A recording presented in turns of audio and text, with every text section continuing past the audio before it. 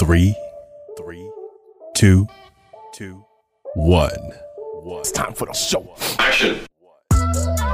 You're listening to the It's My Time podcast, a recording of the experiences past and present of everyday people. And now, here's your host, the one and only Asher Chua. I just kept thinking that in the back of my mind. I was like, I know we just met, but the conversation was so authentic and flowing, and you were telling me about yourself growing up in the area and things like that. And I was like, this is the reason why I started doing like the podcasting thing. And I'm like, that's the reason why I want to do real estate and to use that as a way to build this other thing. And I was like, the more I thought about it, and the same thing happened before, and I was talking with somebody and I was like, I'm glad you said yeah, because otherwise the moment would have come and gone and you'd have almost forgotten about it. And I didn't find your number until I got my phone changed and I had to go and pull all the older files. So then in pulling all the older files, it found the messages. And I guess there must have been an unread message because we were on the rooftop taking a picture. And then you see the background of DC, and it shows you like the skyline and things. And you're pointing out to me, oh yeah, that's that area and that's that area. And I was like, oh wow. And this whole time in my mind, like it's crazy. Like it is. Just, like you were saying, 2020 was a lot, but it was. Yeah, it was. But hey, we survived. We're still here. Yeah, that's true. That's one of those takeaways where you're just like, well, it's worth something. It's not maybe it didn't go the way you wanted, but you got something from it. And geez, it definitely did not go the way that we had planned, because we had planned on being on a whole different track. But I'm glad that, like I said, I didn't take that opportunity, because I think that it would have been a financial hardship because of COVID, because people can't pay their rent. People have lost their jobs. And my heart goes out to all those people. And I understand the owners also, right? Because we would have been owners renting to other people. Right. And I understand how it is on both sides. I understand the arguments on both sides. So I can't choose like who's right or who's wrong. Right. Because I know both sides of it. So it's, I'm just thankful that I'm not in a situation like that where, I have to decide on whether or not I can afford to keep this property or if I have to have people evicted. So true. And I'm thankful for that. Right. I mean, when you put it that way, it's really something to be thankful for and grateful for, because I remember I was so excited leading into the start of 2020, because for the last 6 months, I'd been kind of shaking off the cobwebs, trying to figure out what I should do next. I'd finally picked a hobby that I felt like I could do and do well. And then I was like, it'd be nice to eventually turn it into a business. So it's like I got busy, got on the knowledge track, doing the research through YouTube, obviously figuring out with some friends, like what's the best approach here, just trying to do the best I could with what I had. Like I almost forgot, I went and I bought that sign, and I had the whiteboard up there for the longest time, and it didn't look good. And I guess what I had it up there for originally, it didn't work out like that. And I just remembered when I'm going through, digging through stuff and trying to figure out, I was like, oh yeah, I could put that up. At least I'm going to be here temporarily, but it's something to look at. And it's something that like, I bought it to inspire myself to say, okay, like, don't forget where you come from. And like, also, and not forgetting where you come from, like remember that you're not going to stay there forever. So plan to go somewhere else. Like keep that in your mind. And whenever I look at you, I see that in the background. I'm like, okay, like we're still on track. But I guess back to the January of last year, going to the conference, I'd heard about it from other people that were excited about the process. And I was like, man, that's a lot of good information. Okay, I'm going to go back and I'm going to talk with the realtor friend that I just talked to last month and this month. And she was very honest and just gave me kind of like a reality check, which is there's no point in us going and looking at houses until you get your income back right, because I just transitioned from one job to another. And I was like, well, I'm supposed to start at some point. I still don't know. It'd been 3 months and like I hadn't heard anything back. So I get off the plane from DC, make the phone call. I was like, I want to go see houses. And it's like, no, you can't go see houses because like we've got to establish a consistent source of income. Like you need 2 current pay stubs. And I was like, dang, you're right. But I was like, I didn't want to hear that. I know. I just carried that with me, and I was like, okay, I'm going to start the job at some point, but the real estate thing's on hold after another year, and didn't know anything about COVID. So I know. And I think back to that too, because I was working, the people that we were meeting with there, I started working with them and they found a property for me and I had not had a chance to look at it. And so they went and looked at it, and I actually found it, and it was a fixer-upper. I looked at all the pictures. I actually contacted the realtor who was selling the property and made arrangements with him to go see the property. He actually works for the government during the day and does real estate, after hours. Right. And it was getting dark and he had to work late. And so he said, I'll meet you there, but it's going to be an hour later. And I said, well, wait, does the property have electricity? Can we turn on lights? And he said, no. Okay, it's going to be dark. So I'd rather not do that. And this was around noontime. So he started contacting some of his other realtor friends who could show me the property. And they all had day jobs. So the earliest we could ever meet anybody was like 6 o'clock. And I was like, no, it's kind of too dark at that point to go see a house that doesn't have electricity. But the group that we were working with, apparently they went out to check it out. And they were like, oh yeah, this is a great property for you. But one of the bedrooms literally had no ceiling. And in some of the pictures, it looked like it was mold around the baseboards in several rooms. And so I was talking to them about that. They were like, oh no, that's a quick fix. And I was like, quick as in how much? Right. It's relative. Right. I said, you're in this business and you've been doing it for decades. I'm new to this business. So we may have different budgets in Right. But and they were working on getting like an estimate or something, and I just did not feel comfortable. Something inside said, no, this isn't it. And I told him, I said, I want to make a deal. I want to do it now. I want to get into this process. And so, and I think they were like going with me step by step. And then I just put a complete stop on it, not understanding why. And now I know it's like this whole COVID thing was brewing, and I'm glad that I procrastinated. Normally I'm mad at myself for procrastinating. But in that instance, I was like, yes, because I would have been on the hook for the renovations, buying the property, then finding, families to rent, the property. And then that whole process of me being responsible, financially for the property, plus my condo that I have now. So I was like, I don't know if I want to be in that position. I just did not feel comfortable. So I decided against that property. Yeah. So you just never know. Procrastination sometimes works in your favor. That's hilarious. I guess so. This was this must have been this time last year, February, because the meetup, the conference thing was January. Yeah. And they had and they did a local meetup, and it was very beneficial. They were honest though. They said that the model that was used in Chicago would not work in DC. Gotcha. In Chicago, you can find a property, for under $100,000. In DC, that's not going to happen. It's not going to happen. The prices in DC have just, gone through the roof. And so, and they were honest with us. They were like, that model is not going to work here, but we can find you properties in surrounding areas. And so what the property that I actually ended up wanting to purchase was actually out in the suburbs. So, okay. Yeah.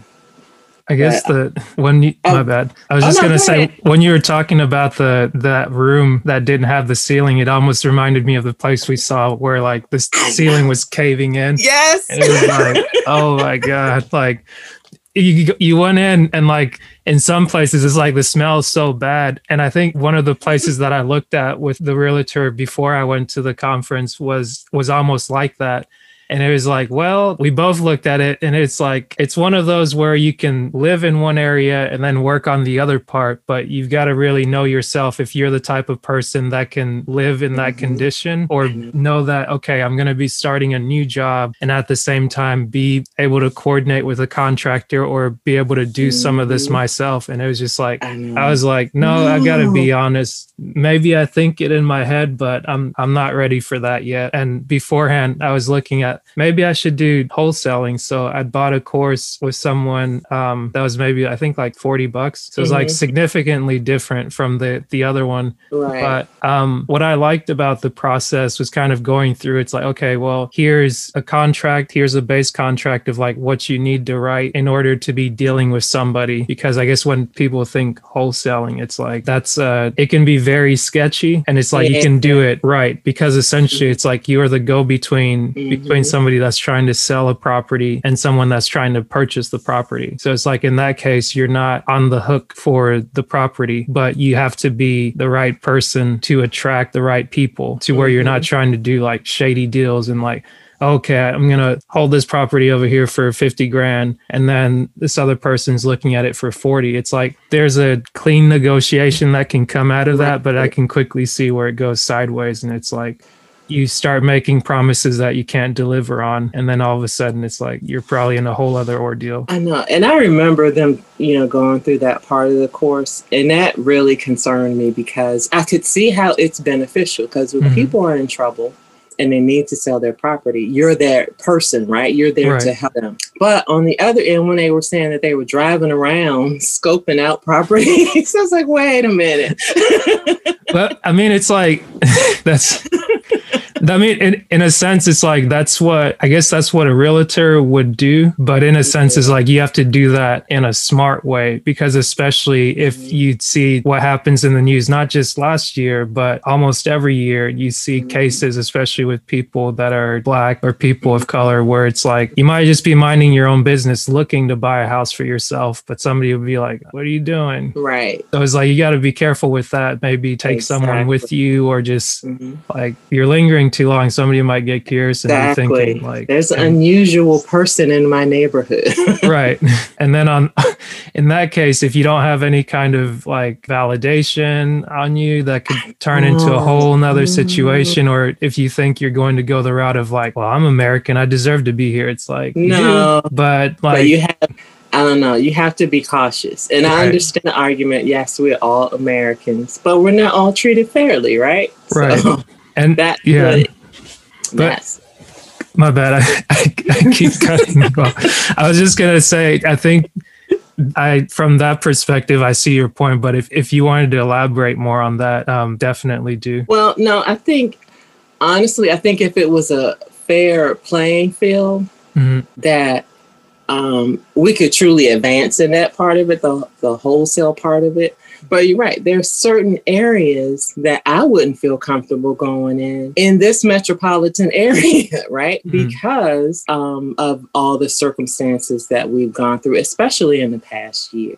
Yeah. If you're an unusual face or unfamiliar face in a particular area or neighborhood, you just don't know how people are going to react to that these days. And so, and you're right, as a wholesaler, you don't have any valid credentials to say, this is what I'm doing. I'm actually out here trying to help people. They probably don't know what a wholesaler is, have never even heard of that. And so that puts you in a more, disadvantaged situation, especially if the police are called. Right. Wait, what are you doing here? But I guess the reason I kind of interjected, or when I got to the conference, I felt a little bit more comfortable about it, was by going through the other person's course who had purchased beforehand. And he kind of explained that what the purpose of a wholesaler is, like being able to break it down and give it to you in a written format, to where when you do run into that person, you can explain, oh, this is what's going on. That's great. And that way it's like you're having the conversation with them, to where it helps you to get the person that's extra curious, that wants to call the police. Because then it's like, if first and foremost, the preparation that you're getting from the course puts you in the right mindset. And at least this is what you're going in with. Like, circumstances are still circumstances. Like bad things, like I guess they say Murphy's Law. But I think with at least the basic preparation that I got from watching the 3 first videos, I was like, I guess I could do that. And I think at one stage I did do that. When it came into just being curious about properties, it's like, okay, maybe I'm not from this neighborhood. Like, I was in Augusta at the start of 2019. And like, if you know Augusta, Georgia, that's where they hold the Masters every year, the big golf tournament. And it's like, there's so like Augusta is actually split between Georgia and South Carolina. So like the South Carolina part of Augusta, they call it North Augusta. And it's like there's certain neighborhoods throughout that are always like the nicer neighborhoods, but at least from, it's probably like on 13th Street or something, right around the downtown area. When you cross over this bridge, that's basically the Savannah River between Georgia and South Carolina, you can see these properties that just look like pristine. They're right there on the water. Somebody can drive up with their boat and whatnot. So it's like, that's probably the type of neighborhood where before I would always think like, okay, well, I don't want to just drive through there just kind of wondering, where somebody would come up and ask you like, can I help you? Right. Like, right. Or it's like, oh, I'm here to see a friend. But I think either it came from watching the course on the wholesaling thing, to where I was like, okay, well, one thing you're encouraged to do is to drive around and look for a certain type of property, because it's like, those are the ones people are trying to get rid of. And then I was like, okay, well, if you see obviously a for sale property or someone's trying to rent something, it's like, okay, well, let me drive by, take a picture of the sign, because at least that tells you like, okay, someone's looking to buy the property. And I guess I drive enough of an incognito vehicle where it's like a Toyota Corolla. It's like, it's clean enough. And I guess it's harmless unless you're expecting somebody to roll up with like a Rolls Royce or like whatever high-end car. But I said all that to say, having watched the training video that I paid, it was like, it's a whole course, but broken up into videos that I paid maybe less than $45 at the time for. Like, that gave me so much more confidence and preparation to say, oh, okay, like this thing sounds so weird, especially when it's just presented like, oh, we're selling houses, but we're not selling houses. Like, we're buying contracts and we're not. Then like, no, this person's actually broke it down. Like, this is what you're doing. Like, here's the wrong way to present it and how you're probably going to get locked up. Hey, here's the right way to present it and how it actually works. Like, you're not overdoing it. And having that exposure, interviewing a friend of mine that got started in real estate through wholesaling and how he explained it to me, like the similar story, that kind of gave me that, oh, okay, that's still an option. But back to the start of 2020, trying to do too many things, the podcast, trying to get into real estate, start a new job, looking into personal development coaching is too busy. You were busy. Too busy. That's why it's like, by the time that I got there, like I'd already gone to the extreme execution coaching for DISC certification. I'd gone through brand prep in order to understand how I would, I guess, brand it, or whether how I would brand either the podcast or the coaching. Right. Because like a big thing about the coaching is like I guess there's kind of a misconception as to how some people understand that the assessment is supposed to work versus what it's actually meant to do. And that's one of those things that I'm learning and I still have to sort out for myself. And by the time I got to the real estate thing, I was like, I spent half a week in Flint, Michigan in like 40, 30 degree weather. And I stayed there intentionally because I was like, this will be a good time for me to get what I need over the weekend, but sit down, work on the podcast, write out the goals that I worked on, like unpack basically what I got. And then from there, go down to Miami for the first time in 70 degree weather. And it's like, okay, this is different, but I'm still here for this one thing. Of course, there being more than one thing in Miami where they had the brand prep thing, but then a conference. I had it in my mind to where it's like, I'm not going to go to the conference because I want to do this one thing. Like I've got too much information in me and I just need to work on the one. But of course I went and I was like, okay, I'll just spectate for a little bit. After a while, I just had to get out. I was like, there's way too much stuff going on. And then from that, 2 weeks later to go again to the real estate thing, I was just like, I was like, it's way too much. That's a lot. Yeah. That is a lot. And it's a lot to take in because I think that they throw a lot of information at you all at once, and it's crammed in there. So I am glad that you were able to find a wholesale course that got into the details, right, and also helped you to evaluate that, yes, this is something that I can do. And I'm glad you shared that with me, because from my perspective, I just thought that, especially with the people that they brought in to talk to us about wholesaling, to me, it seemed like they were just in it for the money. They weren't authentic and truly trying to help families. Right. Because the way that it was presented to us was that this is a way to help people, that are in need. And I was like, oh, that's a great thing. But then when those two guys spoke, to me, it seemed like to them, it was just a business adventure. They didn't care, about the people. And and my heart is always in it for the people, regardless of what I'm doing. I'm always concerned about how does this affect people. Right. And so I wouldn't want to be, and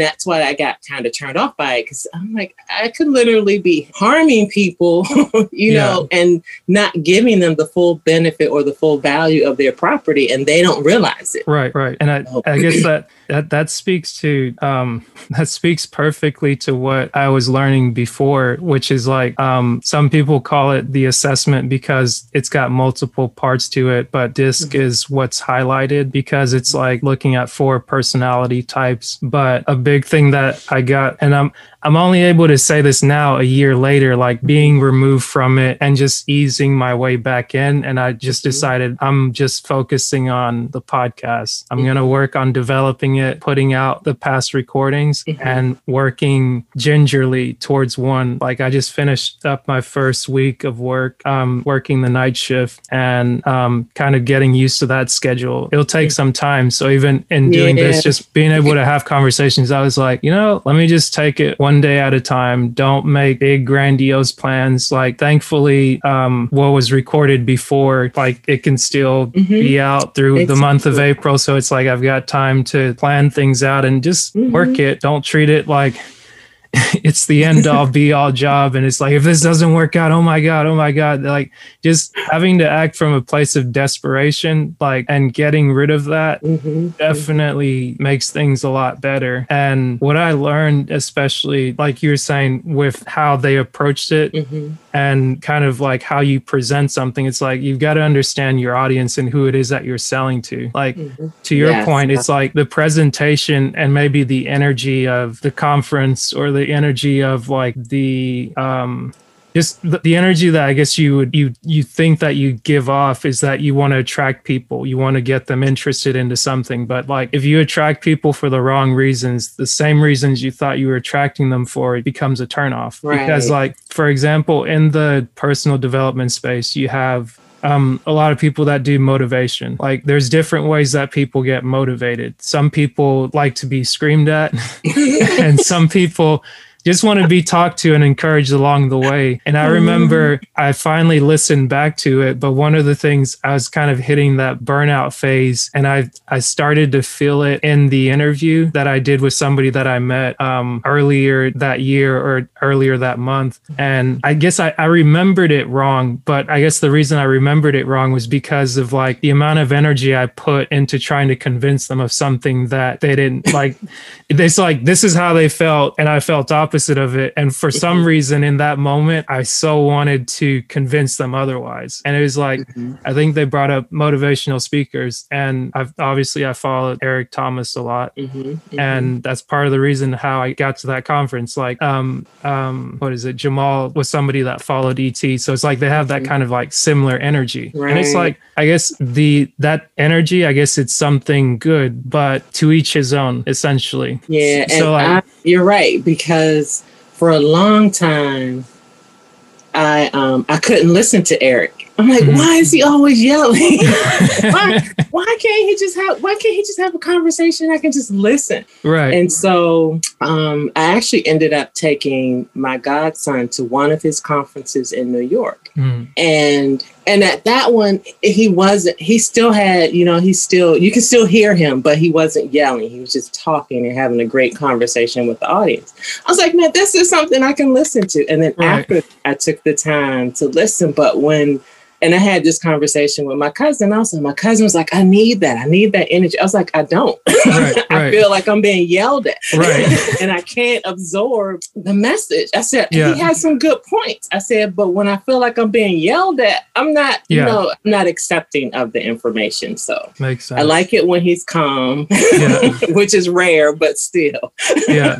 And that's exactly what the other person said. And I guess I took offense to it because it's like, oh, you're an ET fan. And it's like when I listened back to it and I was thinking, I was like, I almost ruined that whole interview based on that one moment because I was so stuck on like, I've got to convince him of this. It's like, and I guess the point that I tried to make was that in the branding, in the presentation, like, yeah, that is him. But like in different settings, like you said, in the conference, on the podcast that they have, it's like, he'll talk. And then in even talking, it's like explaining why that energy, why the passion, because it's like, when they started, like, it was thank God it's Monday. Like, that was the thing. Like, because people hate Mondays and it was motivating them. And that's how I found it, because it's like a friend of mine told me about motivation when I was getting ready to graduate college. And I was like, dude, I need that. I didn't know what motivation was in that regard, but like I needed it so bad because you're just doing a job that's almost thankless. It looks like you're an idiot because you're going to engineering school and you're working on your hands and knees, like in the middle of nowhere, doing something that's just like, how in the world does this even relate to engineering? But obviously being able to get through the process with motivation, like changing my mindset, changing what it was that I listened to, what I put in my mind, like eventually it exposed me to someone like Jim Rohn, who's someone that speaks. And as he speaks, he kind of has a different sing-song tone to him, but it's like,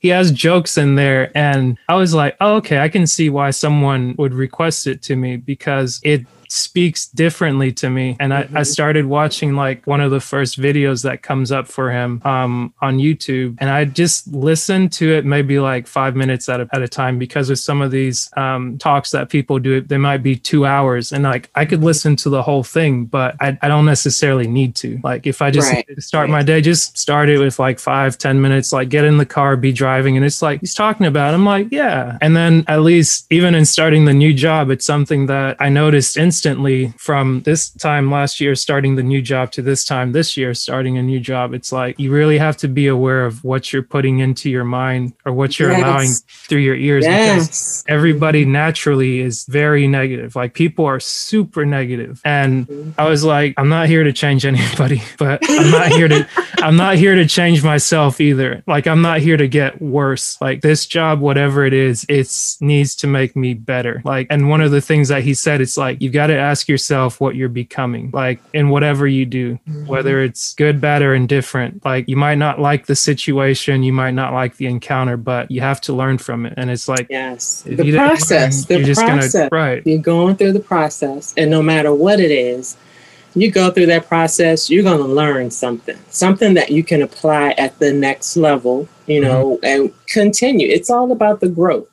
And so I think that I wish more people paid attention to the process. Everybody's trying to get to the end goal, but the work and the growth is in the process. And so when you get to the end goal, you're mature enough to handle it for one, and then ready to move on to the next adventure, whatever it may be, whatever growth opportunity presents itself. So that's a great point. It is. But man, it's so good to just see you, to be able to catch up, because I kept thinking to myself, I was like, I was upset with the whole just going and not doing anything from it. Like I was so upset. I'm like, do, because I was like, I was doing, but in my doing, I forgot that I was building out the process. Like I was going through the process, but like in wanting to, like in losing focus as to like why I was doing what I was doing, I started to get like the stars in my eyes and just like, oh man, wouldn't it be nice to, and wouldn't it be great to? And it's like, yeah, it would, but it doesn't all have to be done today. And it's like and I think for me, especially with like take the conference. So that conference, they gave us so much information from so many different, I mean, there was just so many different avenues you could take. So I stepped back and I was like, okay, I can't do everything, but what can I do now? And then I started on the rental property piece, but I was also looking at other opportunities. But for me, it's like, I have to go at an even pace, because if I don't, I'll get all into it and just mess it all up. So I have to go at an even pace. It's like, okay, so I'll try this, but that didn't work out. Right. And then COVID hit and everything came to a standstill. Right. So I think that for me, you know, everybody was saying 2020 vision, right? Everybody. But what's funny about that is that even as people were saying it, being in the groups that I'm in, especially the, I guess it used to be called Sleepers for Suckers, but now I guess they retitled it as just the morning meetup, because that's what you do Monday to Friday. And a big thing that they said in it was like, and I think he said it also at the start of this year, it's like, what's the next time frame going to look like? The next 12 months, 18 months? Be thinking about that and be thinking about what it is that you're doing every day. Don't get so caught up in the resolutions and this thing has happened. Like you do need to have the result. But the way he said it was like, we have to be married to the process. You have to be married to the activities that you're doing, but then dating the results. And I was like, that's something to think about. It's like, okay, like I guess when it comes to dating, it's like, not to get too deep into it because it's experience or whatnot's limited, but I guess to each his own. But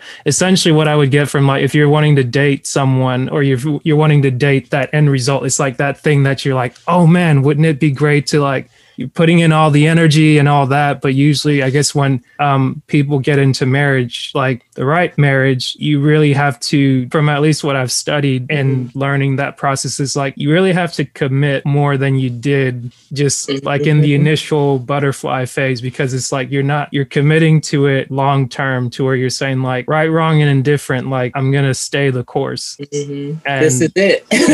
And especially when it comes to, like, you're talking about, I don't want to compare the activities and the process that you do, although it may be mundane. I guess sometimes that's what a marriage may feel like, maybe even from the outside looking in, because it's like, it's not every single day you want to get up and make your bed, because that was one of the things I started doing. It's like, okay, I'm going to get up, make my bed. It's like, I'm not doing it for the gram. I'm not doing it to show to people. And even like, as I would take a picture and like trying to create content or create this, I was like, I feel like I'm running out of ideas, because I'm doing so many things. I got to do 3 things a day. I got to do it every single day. I've got to do this just to like build a following. It's like, my big thing was like, okay, I got to get to 1,000 listeners if like the podcast thing is going to be that. But then go from, you already recorded, you can put it out for the entire year. But now it's like, you're trying to coordinate when you're off in Puerto Rico, where the internet's not stable. Now your phone's not working.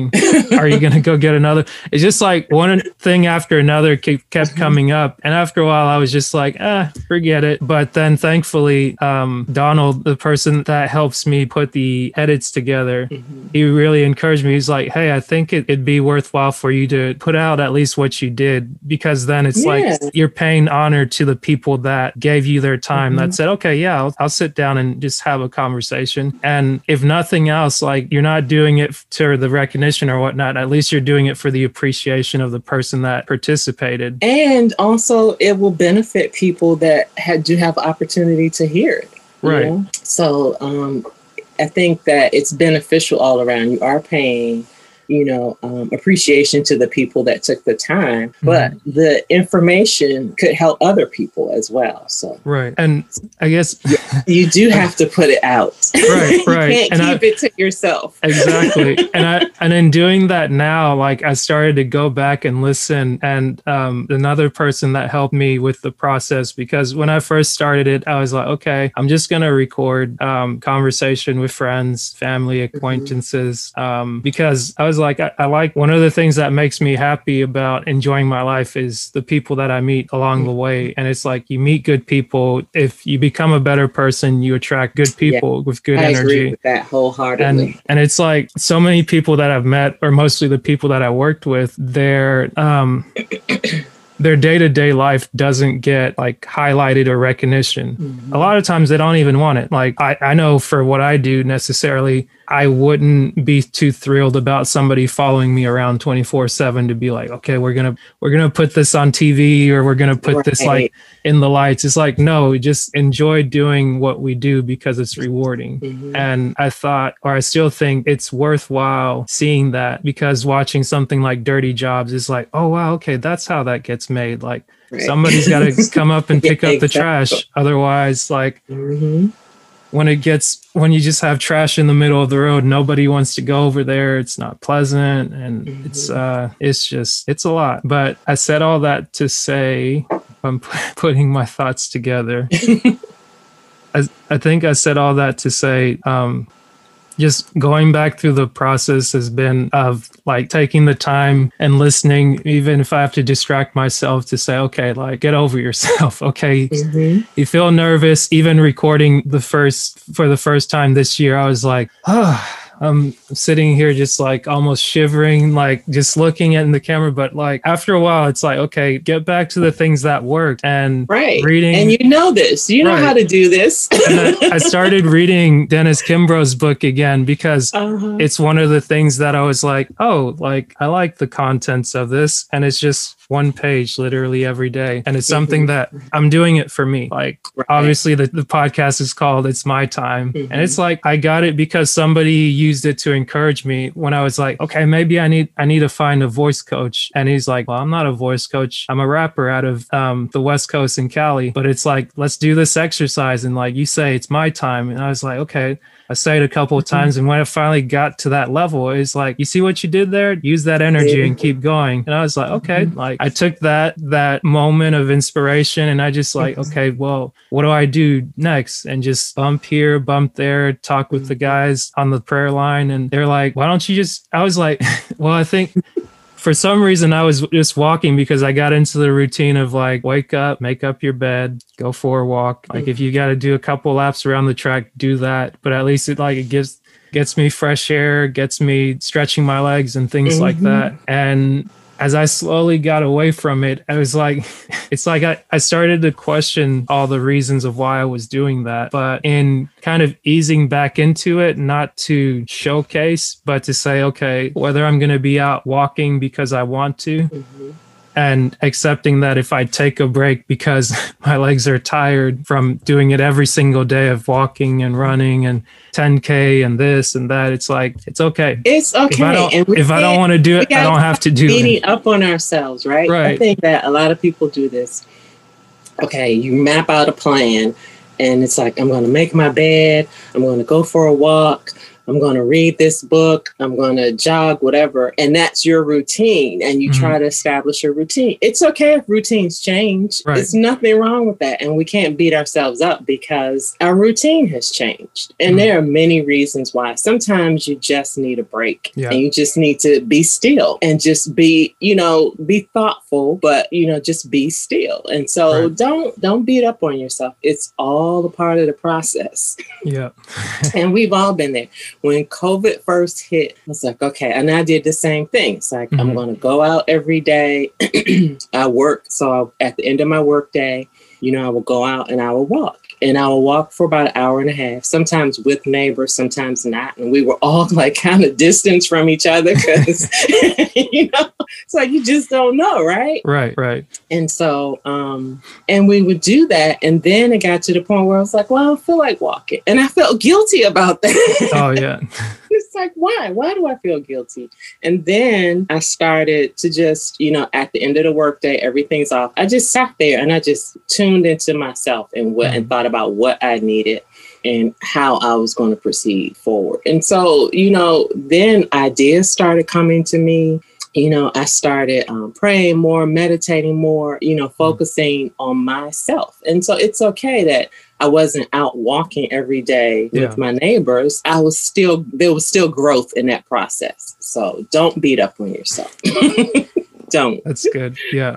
I've definitely put a halt to that. And I still get moments where it's like, you almost get that like achy feeling on your back or something's about to just like claw you. And you're like, it's like, okay, like I just maybe I just need to get out of my room. And I think that before COVID, we were all like, we got to do this. It was nonstop, right? Yeah. And then everything came to a halt. Yeah. And I think that shocked a lot of people, and they didn't know how to handle it. Right. So I think in our cases, we handled it well. We found other things. And I think that we probably beat up on ourselves a little bit too much, but it's all a part of the process. True. Know? And we continue to grow. We continue to learn. We stayed healthy. That's the most important thing. Yeah. So I think it's just all a part of the process, and you just grow from it. You learn from it. True. It moves you to that next level. Now, what the next level is, we don't know yet. Right. But we're ready for it, right? Yeah. But don't beat up on yourself. It's okay. No. Every day is not going to be, I'm going to do everything and get it done. Sometimes you just don't, and it's okay. It's okay.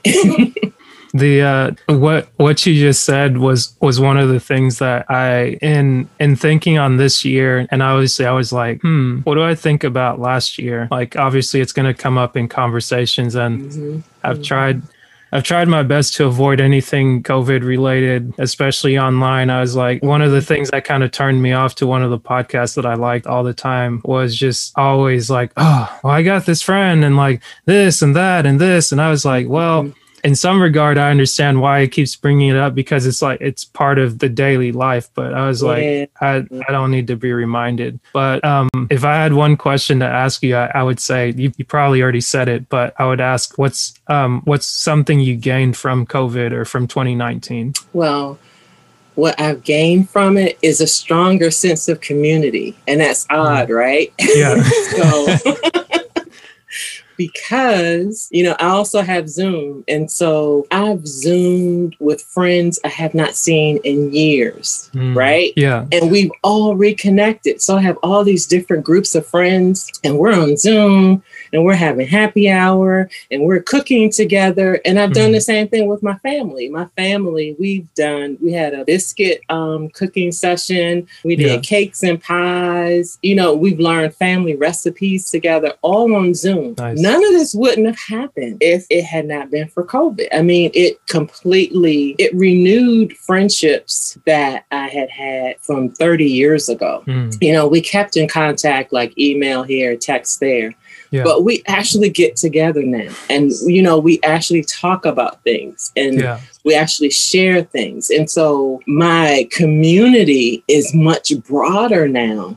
And I never would have imagined this before. I think if it had not been for COVID, I still would be in the same rut with, sending a happy birthday text, or a happy anniversary text, and not really talking to the people. And so we've reconnected. So the sense of community for me is much, much stronger now. And right when COVID hit, I had Zoom meetings with all the kids in my family, like all of my cousins' kids and nieces, nephews, everybody, just to get the kids together. Yeah. And we had no planned agenda. I just wanted them to get together so they would have that sense of community. And so we did that every week. Yeah. And they would get together. And then I started, for the first few times, I just let them get together and just talk it out. Then it was more structured, where I assigned a leader. They had to have tasks. They had to have assignments. And so we did all kinds of experiments together.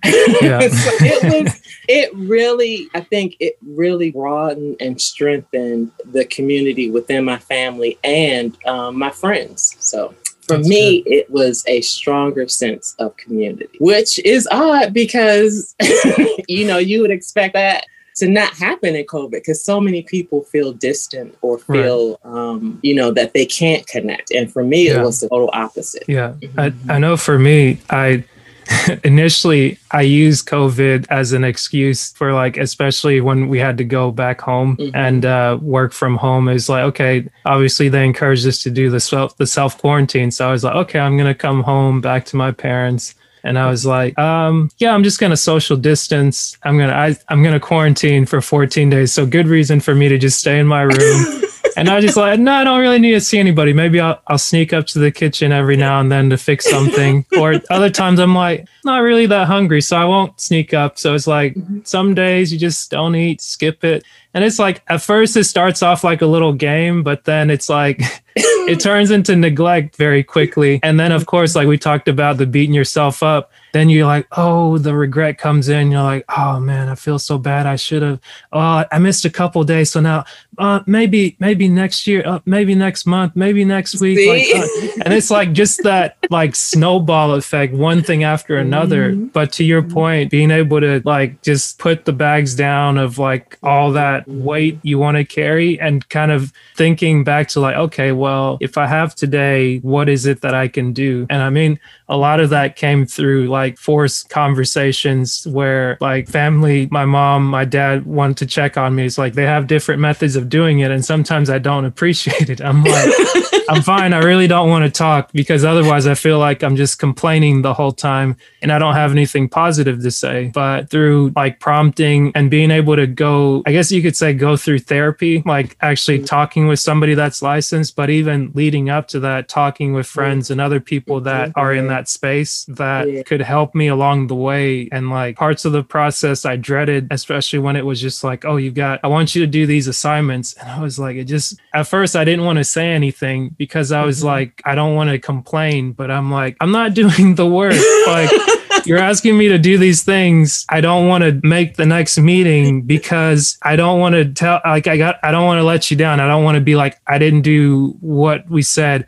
Like you said, okay, I want you to do these things. Can you do that? Like, instead of just saying, no, I don't want to, like, or no, I'm not going to, because I'm just not going to, like, I'm just going to be honest. Like, I'm not going to do it because I could be just wanting to be lazy, but I could be dreading the fact that it feels like too much. And then finally, when I said that, it was like, okay, well, we'll just take another approach. And I was sitting there like, tell me I could have told you that 3 weeks. And if I would have just said that 3 weeks ago, I wouldn't have had like this weight, this like artificial weight that I was just carrying along. And I was like, okay, like, don't beat yourself up. It happened. Let it go. So like recently, just this month or like start of February, start of January, like not trying to get caught up in the like, okay, I'm setting goals, I'm doing the thing, but like, I was like, I may not be able to see the people, but, and even if I don't want to call them, I have the WhatsApp app and you can use the voice thing on there where you can just speak what you want to say. And even if you don't like the sound of your voice, hey, people from your family and people from people that actually like you, that when you call them, they answer, they like to hear your voice. They and appreciate it's like that. It does something. And I was like, let me do that at least once a week. Or like, as I'm thinking about it, I was like, don't just plan it out, just do it right now. So I just picked up my phone. I sent a message to my sister-in-law, brother, dad, mom. And I was just like, I'll just do a couple, because I know if I do too much and I make it into a whole event activity, it's going to get overwhelming. And I was like, I sent out 3 messages and just left it. And then I got some messages back. It's like, oh, hey, how's it going? And it was like one of those things that it built up, and not making it such like a high expectation, like everything's got to be like your job, like your school, like this. And it's like slowly getting away from that mindset and from that, I guess from that old way of doing things. It's like, okay, this is what works for now. If maybe I don't need to go back to the old thing, but I do need to ask myself, if I'm going to take on a new activity, like what comes along with that? Is it worth it to take the job that's going to pay 6 figures or more? Is it worth taking the job that's going to pay less? But okay, you're going to meet your standard needs, but like, am I going to be giving up my time? Am I going to be doing the things that I like? Am I still going to be able to podcast one day out of the week? Am I going to be able to like, not just podcast, but like really have conversations? Enjoy doing it. Like as I started to get back into the weeds of things, I was like, oh, like I know the video component hasn't really been edited, and it's like, I want to edit it to where it's like, it's something presentable, but I kind of had to remember again, like why I started it. And part of the thing that I shared with my buddy Donald that helps me edit is like, I want to keep it authentic. Just like if it gets down the line to where it needs that retooling for like a sponsorship or a partnership, cool. But let me stop looking at what other people are doing. Like, obviously I spent a lot of time on YouTube watching reactions, reviews, like podcasts, obviously. And like, I appreciate what it is that they did, but that's not the lane that I went down. And that's not necessarily what I need to be doing right now. So in reminding myself that, it was just like, okay, like, if it's something of concern, bring it up. So I sent him a voice message. We had a conversation. He's like, yeah, like, I think it's worthwhile doing what you're doing. And I was like, you know, that means a lot coming from you, because I know you have a lot of people to talk to. And eventually, like, I want to have a conversation with you and kind of get a sense of like, how is it that you're able to manage all these things, like listening to other people's conversations and things like that, and like keep it separate from your life to where it's like, this is what's important to me. And then this is over here for work. Right. And just thinking about all those things, I was like, okay, I wrote it down and I just left it there. I've got, and that's okay. It's like, I just got this. Yeah. And walk away. Exactly. And then come back. And my mind is free. And I was just like, okay, like, I wrote it down. I'll ask it in the future. If we can set up a time, I know it's going to happen. It's just not something that needs to be forced. And one of the things, I'll say this to kind of take a breath, but one of the things that a friend of mine always says when we meet up is that ships come in over a calm sea, that you can't, like, the subconscious it doesn't like to be forced to do things. So it's like when you're at peace, when you're at your element, like, just don't try and force it. Just let things come. Enjoy that moment. Enjoy the moment. Because the seas will get rough at some point and you will have to take a different stance. But for when it's calm, enjoy the peace. Yeah. Enjoy the calm. And that, because if there's trouble, you're going to put all your energy into the trouble. Yeah. So when there's peace, enjoy the peace. There's nothing wrong with that. And we shouldn't feel guilty because we're enjoying that. True. So what did 2020 teach you? 2020, that's a good question. 2020, I'd say, taught me to trust myself. To not lose sight of what it is that I'm doing, and not to look down on my goals, my thoughts, my desires, because it's when, even before things kicked off, and just listening back to some of the recordings, it's almost like, how would you say, fortune telling in a way, but not really, because the thing that's funny, if you look back at a lot of the talks and conversations people have had over the years, history repeats itself over and over. So it's like, whether it's a pandemic, a health scare, something, it's like there's always something that's going to happen. And the only way you prepare for it is by staying prepared yourself, first of all, mentally. And then like, because the thing that as it was going down and as it's still developing, the main thing I try to stay away from was just the constant updates on it, where it's like, when you look at it, there's a lot people don't know, but everybody's ready to just fill in the blanks. And that's what I stepped away from. And I was like, okay, I really don't want to deal with that. And that's a confidence that I kind of kept within myself. And it's that just keep what you know to be true. Like, you don't need to abandon what you have in order to jump on somebody else's raft to be like, oh, okay, like, this person seems to know what's going on. They seem to be in this position and whatnot. And it's like, they might be, but until they get to you and they present what it is that they present, the only way you know if it's true or not is if you watch their actions. So very quickly, you get into a new group dynamic. You always have different personalities. You have the person that always, you have the person in the room that always speaks the loudest. That person's more times than not the leader. Like, when they say when the leader speaks, people listen. And it's like, people might listen to this person because they're always talking. But one thing that stood out in my mind was that when someone's always talking, and you can just feel that they have to justify their position. They have to always like justify every single thing that they say. Somebody tells a story, they got to one up it. Somebody says this, they got it. And then and over and over and over. And I was just like, every time this person says something, I'll just be respectful and listen, but I'm not going to. I know, because otherwise it's too tiring, right? Yeah. The back and forth, it's like a tennis match. Right. And it's so much energy. And that's one of the things that was kind of like a point of contention, where this person would say something because they had so much experience, and somebody else that had the experience was like, they would point out holes in their story or in their logic where it's like, I don't think this will work. And then of course you get the immediate pushback because maybe it wasn't presented or they felt vulnerable or right. Like, and then you just kind of kept watching the decay over and over. And initially, like, came back, things had to take a pause. There were layoffs and different things like that. And I was just like, when the layoff happened, I was kind of glad because I was like, I don't have to go through the circus of like every morning you got to get up, you got to check in. You don't just check in on your phone, you got to check in on email, you got to check in on this messenger, you got to check in on that messenger. And I was like, I don't like this. The one thing I hated from the job before was micromanagement. Like once the micromanagement went away, it was like, oh, I can do my job and report it. Yeah, I reported, and it's like, I do my job ahead of time. And even the person that was doing a lot of the micromanaging, when they did the performance review, it's like, oh, like I know I don't have to come check on you because you just do your job. And I was like, yeah, you're right. And even anytime that I would think, oh, I'm just gonna go slack off, I couldn't do that for long because it's like it's just not in me. It's not in you. Yeah. And it's like I'd rather be fired, or I'd rather not work a job than do it halfway. Like if I'm going to do something, if it's cleaning a toilet, I'm going to clean that toilet and make it sparkling clean.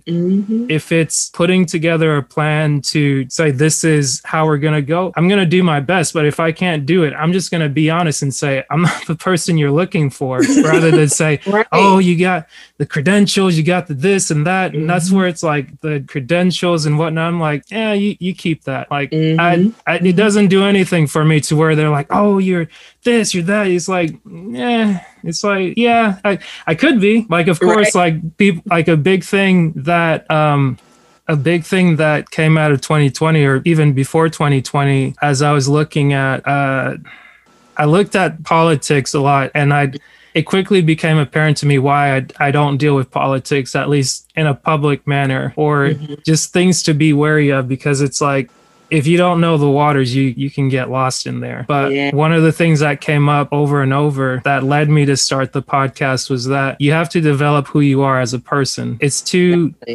Especially when you're talking to people and they start giving their opinion. Right. And you don't agree with their opinion. Right.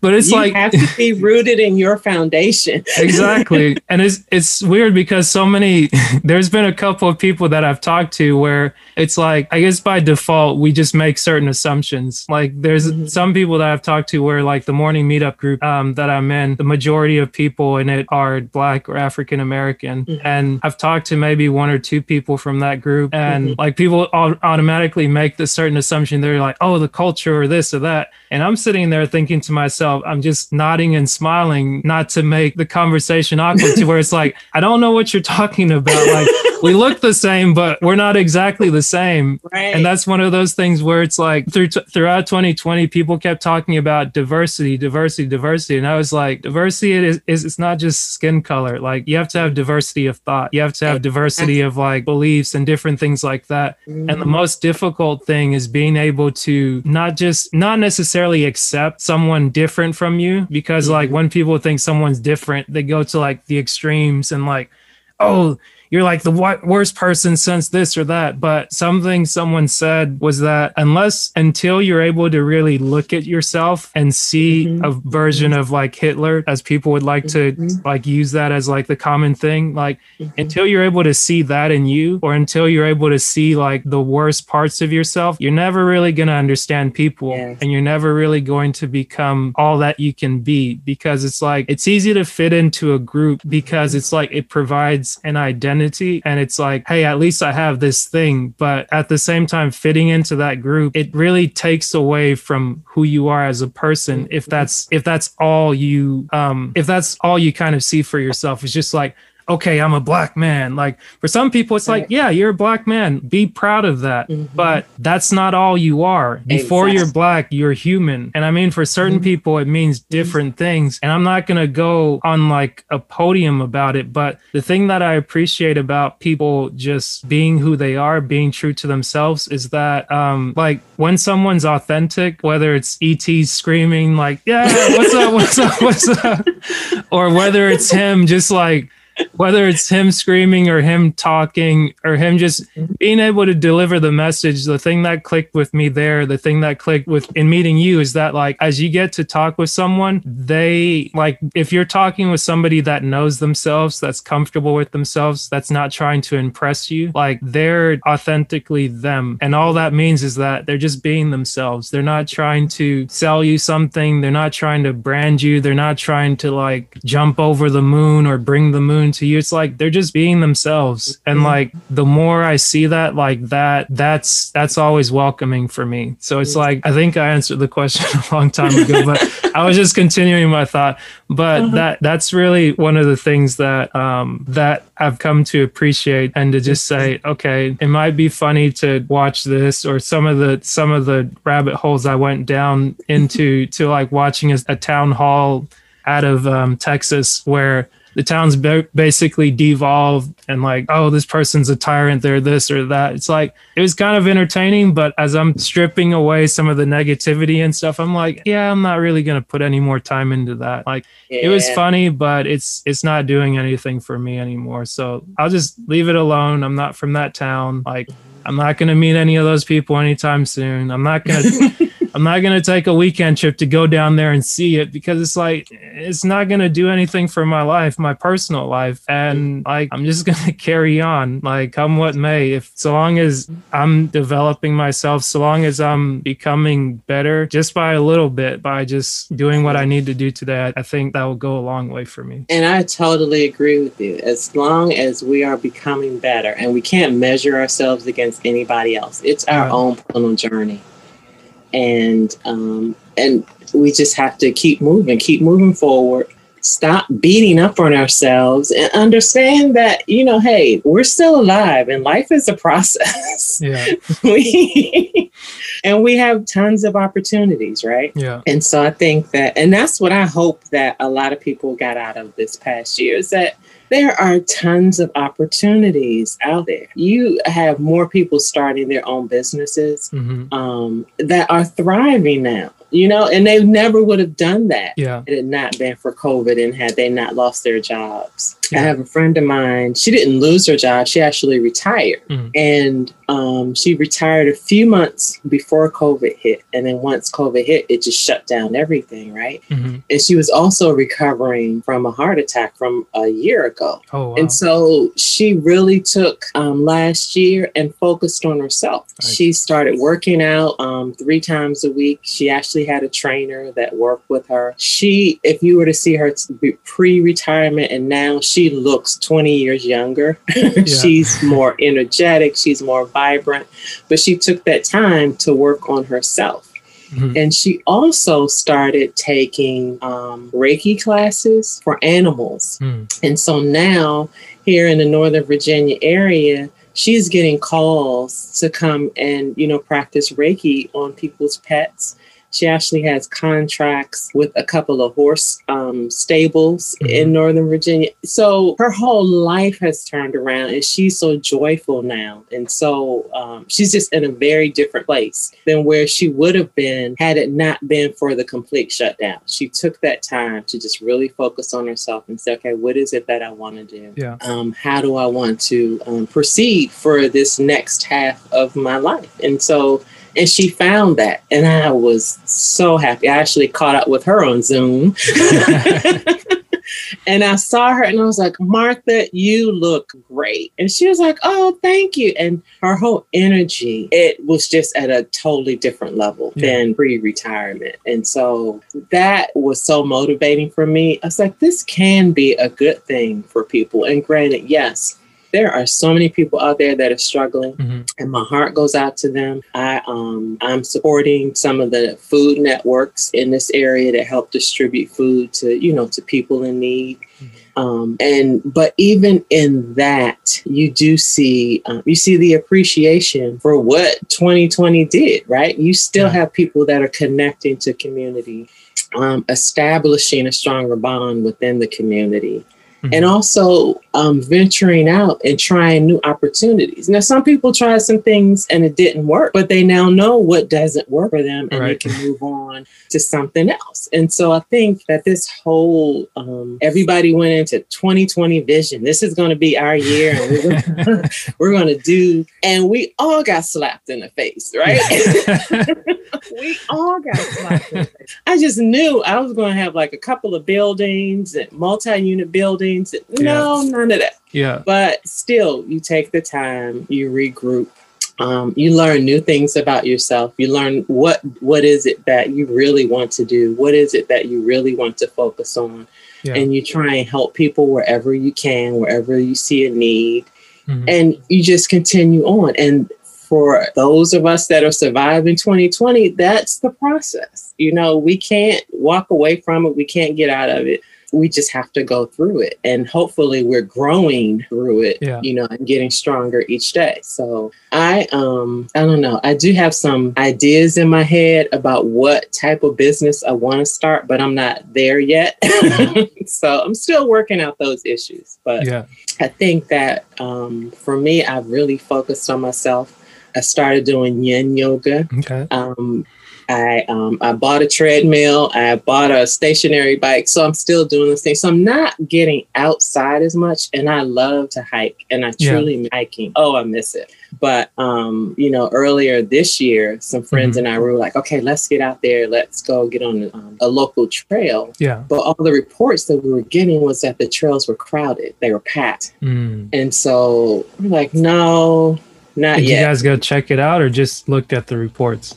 We looked at the reports, and then I have some friends that are going, and they were telling me that it was crowded out there. And like, no, and it's really strenuous trails. So you're breathing heavy. And so it's like, no, I don't want to. So that, you know, it's things like that that we really enjoy doing that we have not done. And I'm hoping to get back to that this year. But we just have to see what happens. But in the meantime, you know, we're still learning stuff. We're still sharing ideas, sharing recipes, you know, just getting through the process together. So, and trying to help wherever we can, because we know that there's a lot of need out there that, you know, people are suffering. People have lost jobs. You know, we talked earlier, people can't pay their rent. You know, the property owners can't pay the mortgage. It's just, there's just a slew of issues and concerns. But I think you have the right approach. You don't listen to it on the news every day. You can't. No, I don't listen to the news. It will overwhelm you, and it will make you feel like, you know, there's no light at the end of the tunnel. And we know that eventually there is. There's going to be a recovery. And it's going to take some time, but, you know, we just have to remain safe first and most all, and just, be diligent and stay on our path, whatever that path is, you know, that allows us to build businesses and help people and, you know, just maintain that approach as we move forward. So, but it's, you know, there are a lot of people suffering. I think we just have to acknowledge that and just be thankful that we're in a position where we can help people. Right. Yeah. I guess the reason I'm always reminded of real estate is from reading Rich Dad, Poor Dad. And I guess whether it's through the entrepreneur group or with different people I meet, it seems like they've read that book and it's like, okay, everybody's has their story of how they got introduced to it. And I started listening back to it to introduce it to my mom because she's thinking about, she started thinking about, okay, retirement's coming up. What is it that I'm going to do? And when you think about it, it's like, obviously investing is a big thing and you can do it in different ways. And people point to real estate as a big thing. But one of the things that it taught me, or one of the things that I'm reminded about it that took me through 2020, was that the Chicken Little story, where it's talking about Chicken Little's the little character that runs around and screaming, the sky's falling, the sky's falling. And I feel like I use that principle more so throughout the years since I read the book in 2015, I think. And it was, it's just like anytime you hear so many people get excited about something, it's like just that word of caution, for instance, like just take a step back and just be like, is it really? And I mean, to sometimes I guess in conversation, it sounds like I'm always arguing for the sake of arguing or just being a contrarian. But I think I do that naturally, but I also do it from the perspective of the Chicken Little story, because it's like, unless you're able to challenge what you're thinking or challenge like what everybody else is doing, you just keep going with the flow, and you never stop to think like, why am I doing this? Where is it going? And I just thought to share that. And I just remember it as like something that sticks in the back of my mind. Like, no, I'm not investing in the properties and the buildings and different things like that, but I'm reminded of the different buildings that I have in my mind where it's like, okay, like Chicken Little story, like don't just run. And I think that's good. I think that is that's a good approach, because you don't want to just go with the flow. You don't want to just, go with the crowd. And I think that if more people did that, we will all be in a better place, because you would take the time to examine, is this for me? Is this reality? Where is this going to be, 2 months from now, 10 days from now? So I think for most people that will actually be beneficial to just take a step back to like really analyze. And I think unfortunately, a lot of people don't take the time to do the analysis, right? Yeah. They just go with the flow. Because I mean, it takes work. Yes. But then, and then you get to a point where you realize, okay, well, I shouldn't have done that, but it's too late because you've already wasted time and resources, right? Yeah. On something that wasn't for you. And that reminds me of a conversation I had with a gentleman who was at the conference. And so at the end of the conference, he actually said that he felt that real estate wasn't for him. He said that, because, I'm all excited. I'm like, talking to people, asking questions.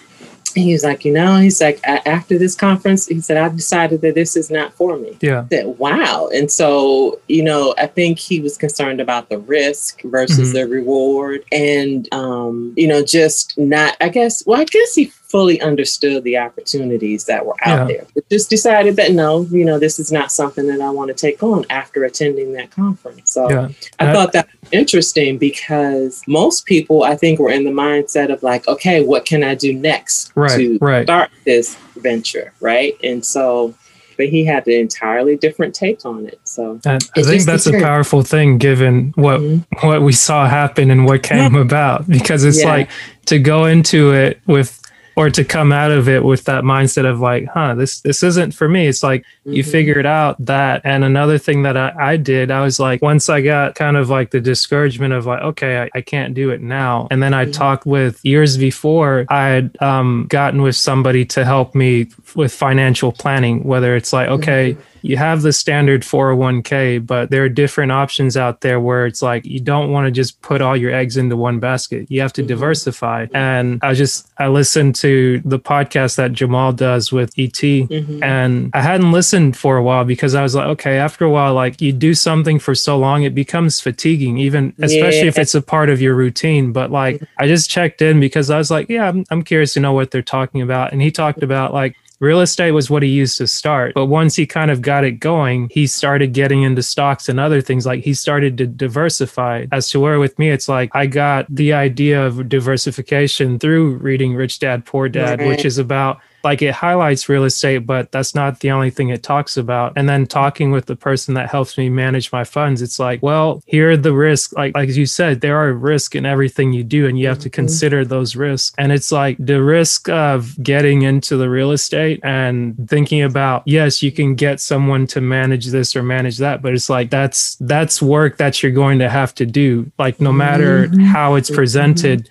you can't just, if you're going to be a diligent steward of yourself and the things you're in charge of, you can't just set it and forget it. Even if you have somebody managing your money, it's like we still have quarterly calls. Like if there's something comes up, it's like, send me an email and we'll go from there. And it's like, even as 2020 was getting rough, I was just like, oh, just forget about it. But it's like, no, I still got an email. And it's like, if I'm not responding to the email, it's like, I'm calling you to say, hey, what's going on? And I'm glad that he was able to do that, because this person was recommended to me through someone else that I worked with over the last 4 years. And it's like we built up a rapport. I asked him about fiduciaries, and that's something that I gained out of a Tony Robbins book, which at the end of it, I didn't read the whole thing. And I felt like, man, this thing's a waste. He's going on this and that. But it's like, I did learn something. I didn't know what a fiduciary was before. And it's like, that's something I got out of the book. I don't have to beat myself up. Right. I don't have to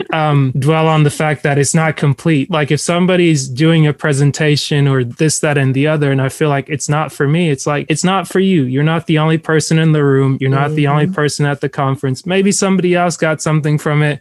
And it seems like, oh, they just hit the grand slam. But it's like, no, like the result at the end, that's just what happened as everything else that they were doing up to that point. Maybe they get lucky. And if they get lucky, that's between them and God to know, okay, this is going to last 15 minutes of fame, or this is going to last 5 years. But then after that, they're responsible for what they have to do with that. And then I have to be focused on what I'm going to do. Otherwise, it's just going to be...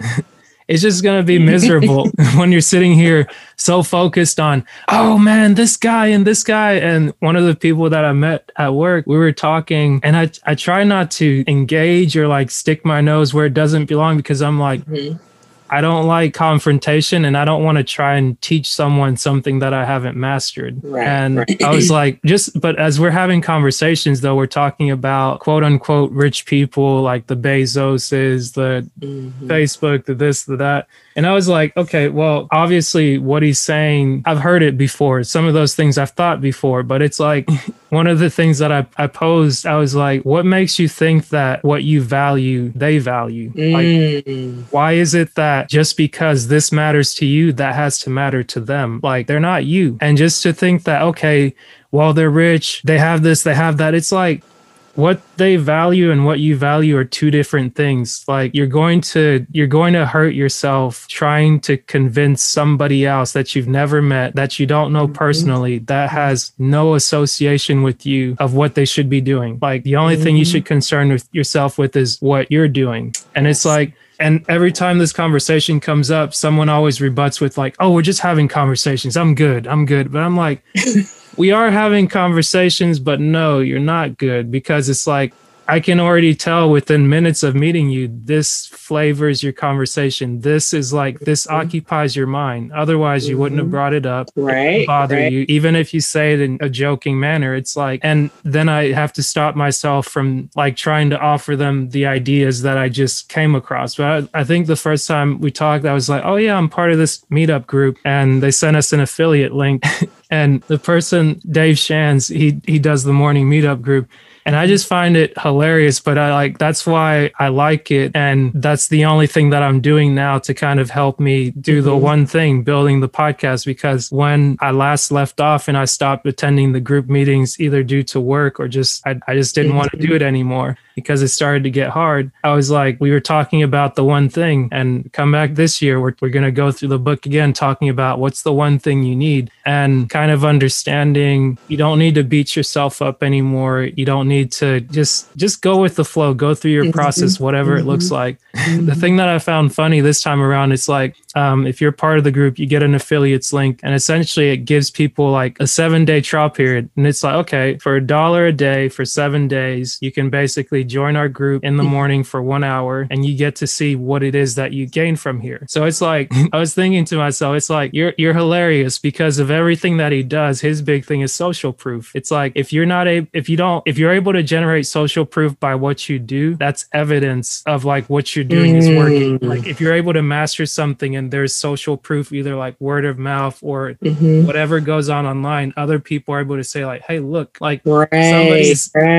willing to coach entrepreneurs, and people to say, okay, if you're not willing to invest $1 for an hour of your day for 1 day for 1 week, if you're not willing to just say, okay, I'm going to pay $1 to see if I can learn something, then it may not be for you. But it's like not to put down anybody that doesn't value that, because it's like, on the one sense, you could be talking money. Like money motivates some people. On the other hand, people, like being able to help people motivates some people. On another hand, people need ideas. They need problems to be able to solve. Some people are great debaters. Some people are able to have those conversations that are like long and drawn out. And it's like at the end of it, it's not really about who won the argument, but it's like that activity, that mental energy, that everything that they're doing. It's like all those different things go into it. And when I was talking with him, I was like, oh yeah, they had for the month of January was like the millionaire mindset. So over the years, he's made many friends and built up a great network of people where he's interviewed them on his podcast, or he's interacted with them in some way. So he brings them onto the call during a certain segment and he does like an impromptu interview, allows people to talk with them.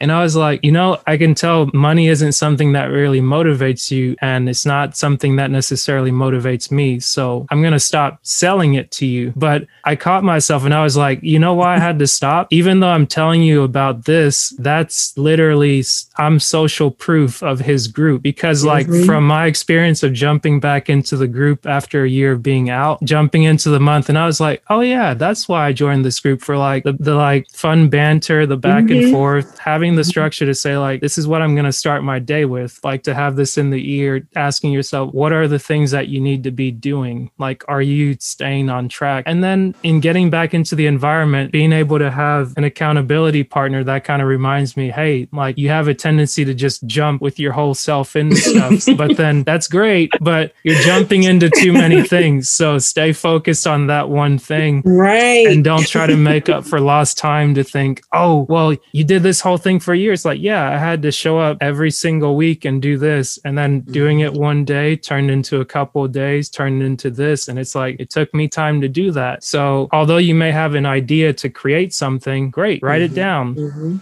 And then work on it. And it's like, okay, you can work on it with yourself, or hey, go meet somebody that's already done it, or somebody that's in the process that's a little bit further along, somebody that you want to talk to, somebody that you respect. It's like, oh, you've already done it? Great. Like, or maybe even somebody who tried it and failed. Right. To find out, okay, what triggered the failure? Right. So you don't make the same mistakes. Right. And I guess in telling him all that, I was like, you just reminded me why I like that group and what I gained from it, because I'm getting those things. Like, okay, I'm doing podcasts. Obviously, the host of the group, he's podcasting. And he's further along than I am. And it's like, I think last week or 2 weeks ago, he did an interview with Grant Cardone. And Grant Cardone is one of those like big names that's big into like the entrepreneurial space and stuff. And he talked about his experience with it. In talking about it, obviously he encouraged everybody like, hey, you guys need to watch this thing. We're going to have a watch party. They did a watch party. They did the whole thing. And like, I kept having to fight that part of myself that told me, do. It's like, yeah, he's saying it, but he's not necessarily saying it to you. Like, although he may be speaking at you, like it's not for you. Like, you can watch it, but it's online, it's recorded. When it's time to get to it, you'll get to it. And I think I watched it during part of my break one night, and I was like, that's interesting. And then again, I had to fight the temptation of wanting to share it with somebody there, because it's like, no, like, don't do that. Like they don't need that. They don't need that smoke. They don't need that. Like, they're here to do them. Like, leave people alone and worry about you. Like, worry about yourself. Like, if you got one nugget from it, great. Write it down. But I totally understand how you feel, because when I have some good information, I want to share it with everybody, right? And it's like, well, maybe they don't see it the way I see it. Maybe they're not even concerned about it. So you're right. Sometimes we have to reel ourselves in. But it helps to have this group, at least for me, to have it as like the outlet where it's like, if you want to speak up, you're encouraged to speak up, because we're doing a book read. So then it's like, we're going to read a chapter of the book each day. So it's like, on the one hand, you're reading a book. If you hadn't read a book in a while, like, hey, and he's saying it over and over. He's like, hey, so far we've read 2 books this year. How many people can say they've read 2 books? Right. Like, how many people can say they got the physical book. They read it cover to cover. And it's like, be thinking about the things that you're becoming. And he's somebody that's a student of Jim Rohn. And I was like, oh, okay, like I heard Jim Rohn say that. I can see the results of like him listening to it every day. And I'm listening to it. Like, I didn't even know that he'd studied Jim Rohn, or maybe I forgot. And it's like, the reason I'm listening to it, I'm not doing it because he's doing it.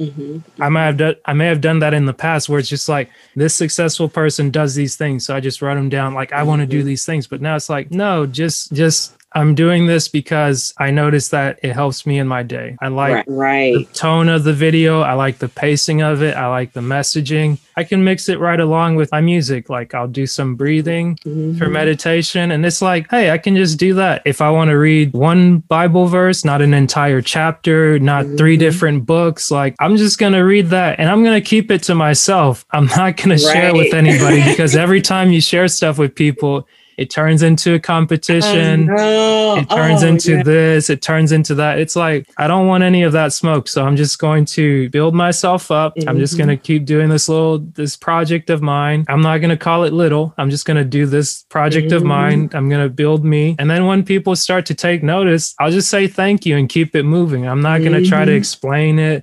They're like, oh, how can you do this? How are you able to? I was like, I don't know. I'm just no, but you're right. And I might know, but I'm not going to explain it, because I don't think you're really asking for the reasons you think you're asking. It's like, you see something, you're curious, but I'm not ready to explain it yet. When I am, you'll know. Exactly. On your terms and your time. There's nothing wrong with that. Yeah. But I laugh when you said one Bible verse a day, because I used to beat up on myself. So I would sign up for these plans and these study groups, and then I would miss a day or miss, the reading, and I would just beat up on myself, and I would feel so guilty. Yeah. And it would affect every aspect of my life, because I felt guilty. And I was like, wait a minute. You're like, I can't read this. It's like this. Like that messed me up bad. Like, I missed a registration date for something, and it really put me in a spiral, because I was like, I missed this deadline, and then I missed this deadline, and I missed this one. Like, how in the world am I going to be able to do my job? And I just started to devolve into like, but being on the other side now, it's like, hey, we can share this laugh. Somebody can listen to it later and just be like, hey, it's not such a bad thing. You can miss something and live. You learn from it, and you're like, okay, maybe I don't put so much stuff on my plate to where I get into a habit of missing so many things. And then if I miss it, just keep it moving. Right. Exactly. And I think you're right. Sometimes people put too much on their plate, and they start spiraling out of control, and they never come out of it, which is sort of detrimental, but it happens, right? So we just have to be forgiving of ourselves. Very true. Yeah. So what is it? I guess this is one of the main questions that I started to ask when I first started the podcast, and I want to ask it to you. Who do you say you are? Who do I say I am? First off, I say I am a woman. I am a Black woman. Actually, no one has asked me that question in a long time, but I will tell you this. When people used to say, who are you? I would say, I am the daughter of Bessie and Eugene, the granddaughter of, and I would list out like all of my relatives, right? And so that would give you an idea of my heritage, right? But now I think, as we continue to evolve, that's still a part of it. But now I think that who I am is, it's multifaceted, right? Yeah. It's more than one thing. It's more than my job, even though my job has, allowed me to grow in so many areas, especially being in a leadership position. You get to experience it all. My family has grounded who I am and made me, this confident woman that, kind of like, okay, I can do this. There's nothing that can get in my way that I cannot attempt, right? I may not succeed, but I can definitely try. And so I think that, who I am is just, I'm strong, I'm confident, I am definitely Black, and I am definitely a woman. Awesome. Yep. So, and we can have a whole nother conversation at another time about the difference between Black and African American. That's a big conversation. Yes. I consider myself Black. Gotcha. That I guess not to devolve into a tangent, but I guess when I look at it, like just the words by connotation or by definition, I know in recent years I've started to kind of educate myself on different things, but I guess maybe the things you wouldn't typically learn from school. And instead of taking the approach of like, why didn't they teach this us in school? Oh, this is a waste. Right. This is a that. It's like, no, I just kind of left that approach alone because it's like, it's not really going to do you much good to dwell in the past and to be like, okay, well, yeah, I mean, certain things are probably set up against you, but if you're going to focus on that and not seek out new resources, especially in the year 2021, and like look at what's available to you. And it's like, hey, just as quickly as you can get DoorDash, as you can get Netflix or whatnot on the internet, like you can get education on like a Bible series I started listening to. You can get like you can get history lessons on like Black history if you want, like proper history versus like history that's not so true. And you can get educated from people, even being able to look back at some of the same points that come around, like during election year, obviously that's what we just went through. And like the same points that people hit on over and over, like going back to the Chicken Little story, being able to distinguish between the noise and like what's actually happening, understanding the importance of what money means, because so many people are stuck on that misquoted Bible verse saying the love of money is the root of all evil. And I think I said it right. It's the love of money, not money is the root of all evil. Right. And just kind of understanding that, building a better relationship with myself, with the things I know, the things that I don't know, or just kind of just being open to be like, okay, like I wouldn't have guessed that, or I wouldn't have seen that. Like, as say all that to say, when you point out specifically Black and African American are two completely different things, because there's different reasons for why it's being used interchangeably. And I just kind of find it funny because like me, by definition, I am an African American because I was born in Africa and I became an American. I agree with you. Not just by living here, but also by going through the naturalization process. And I guess I know just to touch on it, but otherwise it's like we might be here for a while.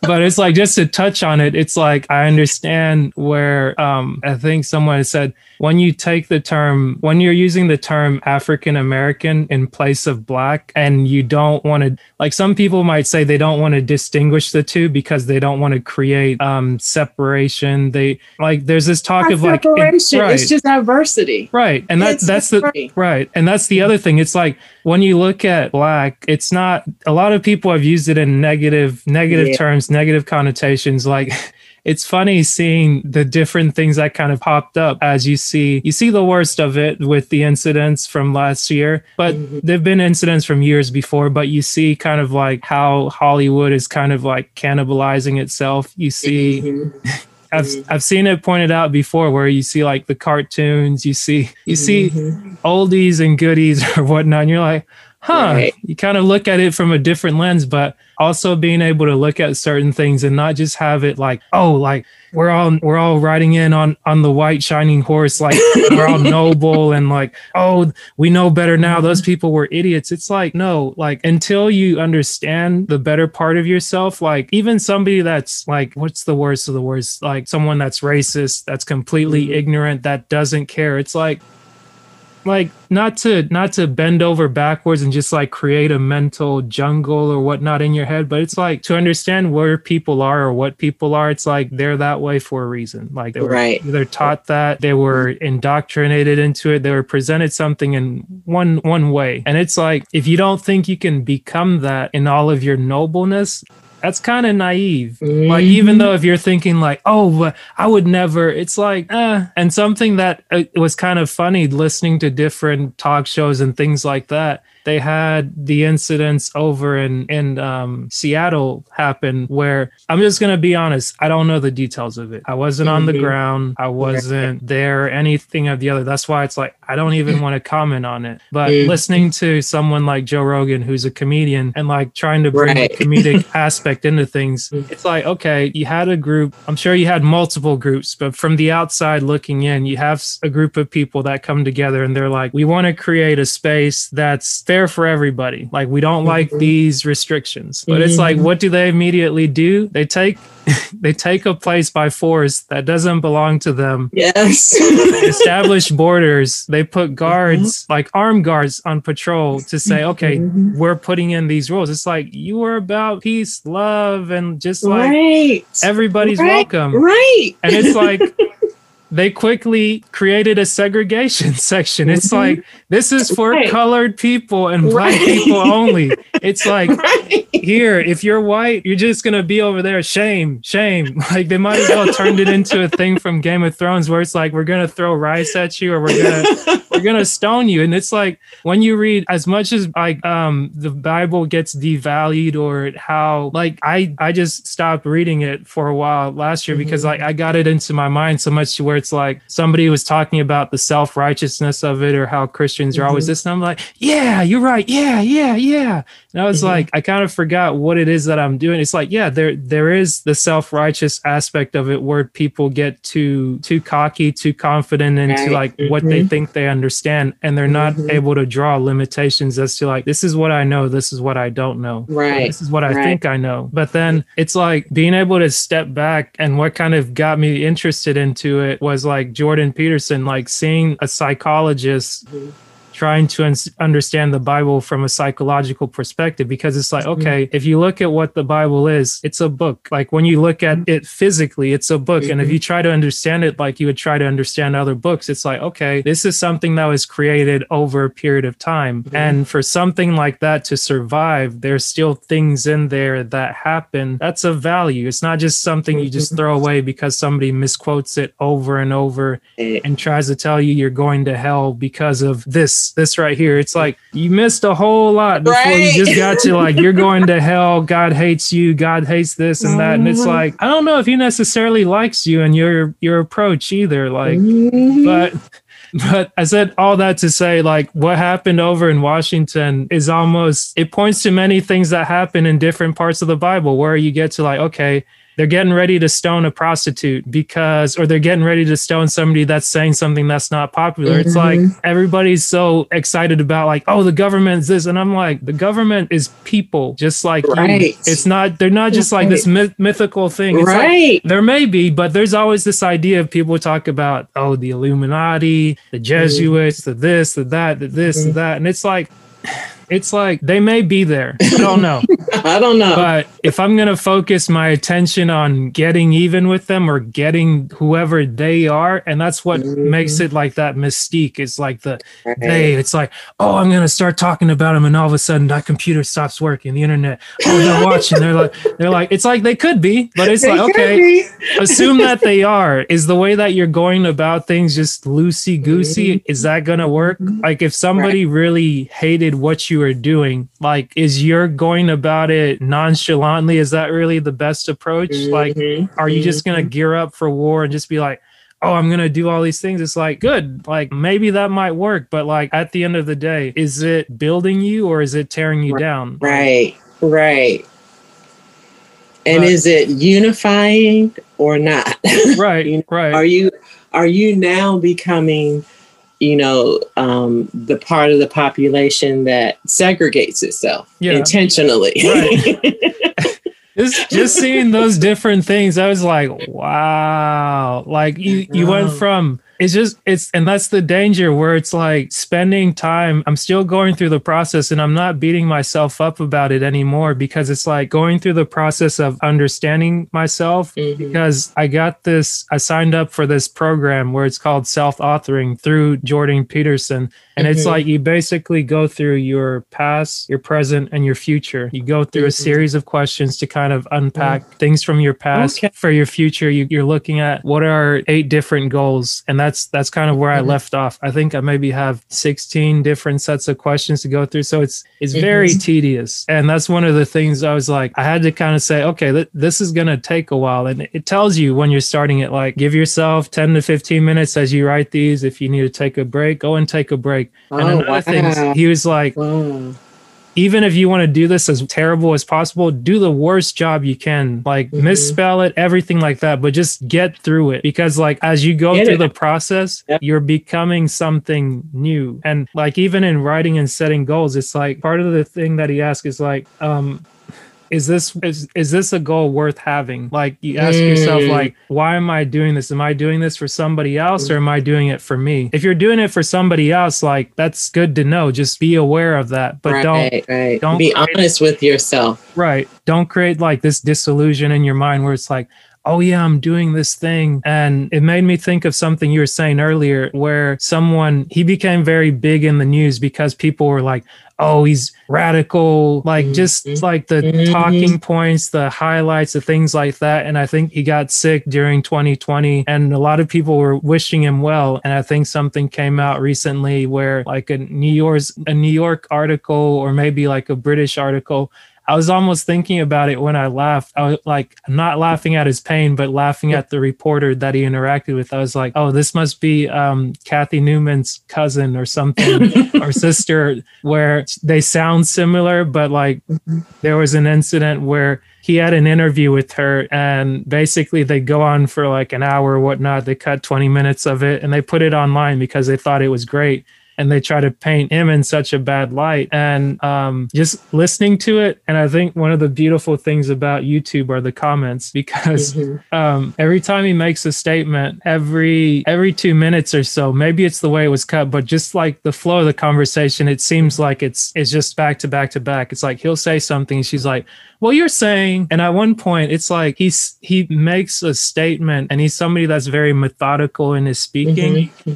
And she's like, oh, you're saying women should just quit. They shouldn't give up. Like, there's no place for them in the workplace. And she's like just quoting like the most insane things. Wow. And what somebody explained is that she may not be doing it on purpose. Like what she's doing or what she's experiencing is like almost that cognitive dissonance where you've already built an idea of this person in your head. So whenever you're going into the interview, you're just in this attack mode. And it's like, you just attack. And as the interview went on, I think he explained this later on a podcast that I listened to.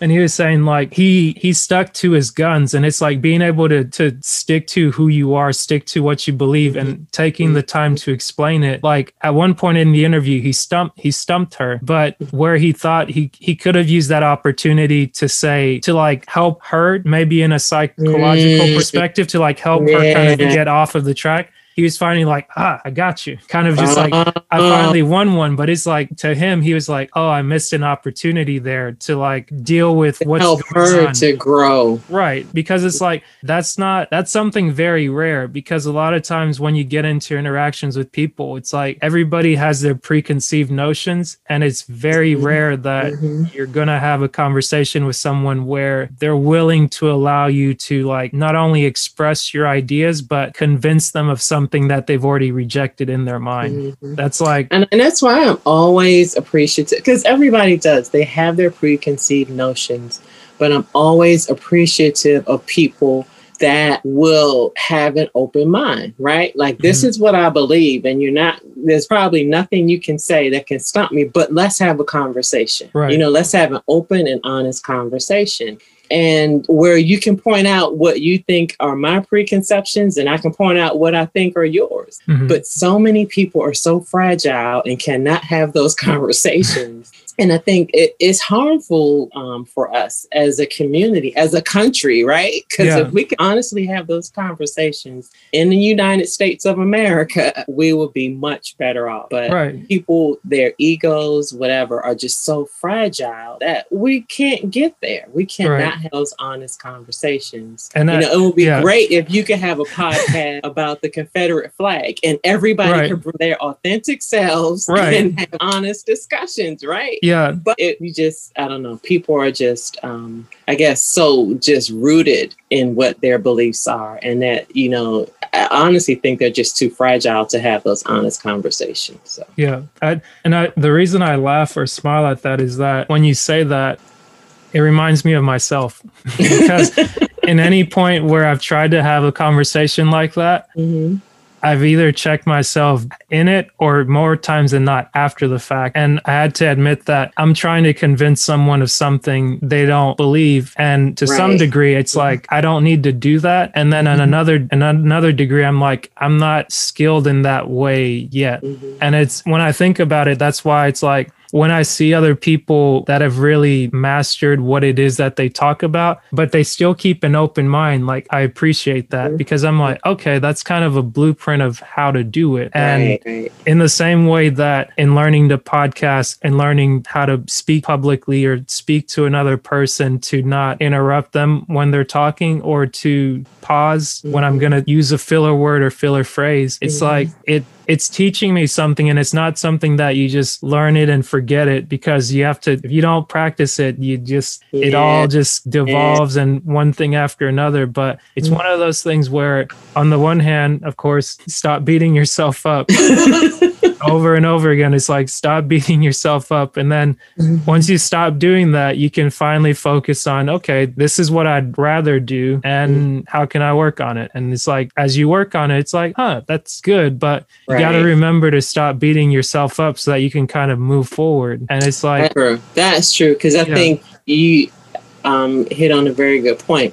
Sometimes we spend so much time beating ourselves up for what we didn't do or what we didn't approach. It's a waste of time, right? We could have been positively working on something else. I mean, you're right. Sometimes people view it as the, what do you call it? I mean, in some cases, some people might say it's self-assessing or it's taking constructive feedback. But, I think it's like for our personality type, like, when you're doing it, or maybe you don't know. Sometimes you don't necessarily know when you're overdoing it. But more times than not, it probably benefits you to be doing 90% of the time positively what you can do. Right. It's like 1 day, 1 hour, or something that you do with somebody else where it's like, okay, disclaimer, during this hour or for 15 minutes, we're going to talk about this. After we talk about that, we're going to let it go and move on. We're not going to dwell on it. If there was a goal that needed to be made from this, we're going to do that. But every interaction we're going to have isn't going to be just this like violent, like just, you're going to come here and you're just going to get beat up. Like there's some days you got to go to the gym, or if you do martial arts, there's some days where, hey, you got to get in there and just get your licks. But there's other times where it's like, before you can be just getting your licks, I'm pretty sure there's a training phase or there's a workout phase where it's like, you've got to learn the techniques. You got to learn kind of like the step by step, because otherwise, like, I don't think it's a very good gym or a very good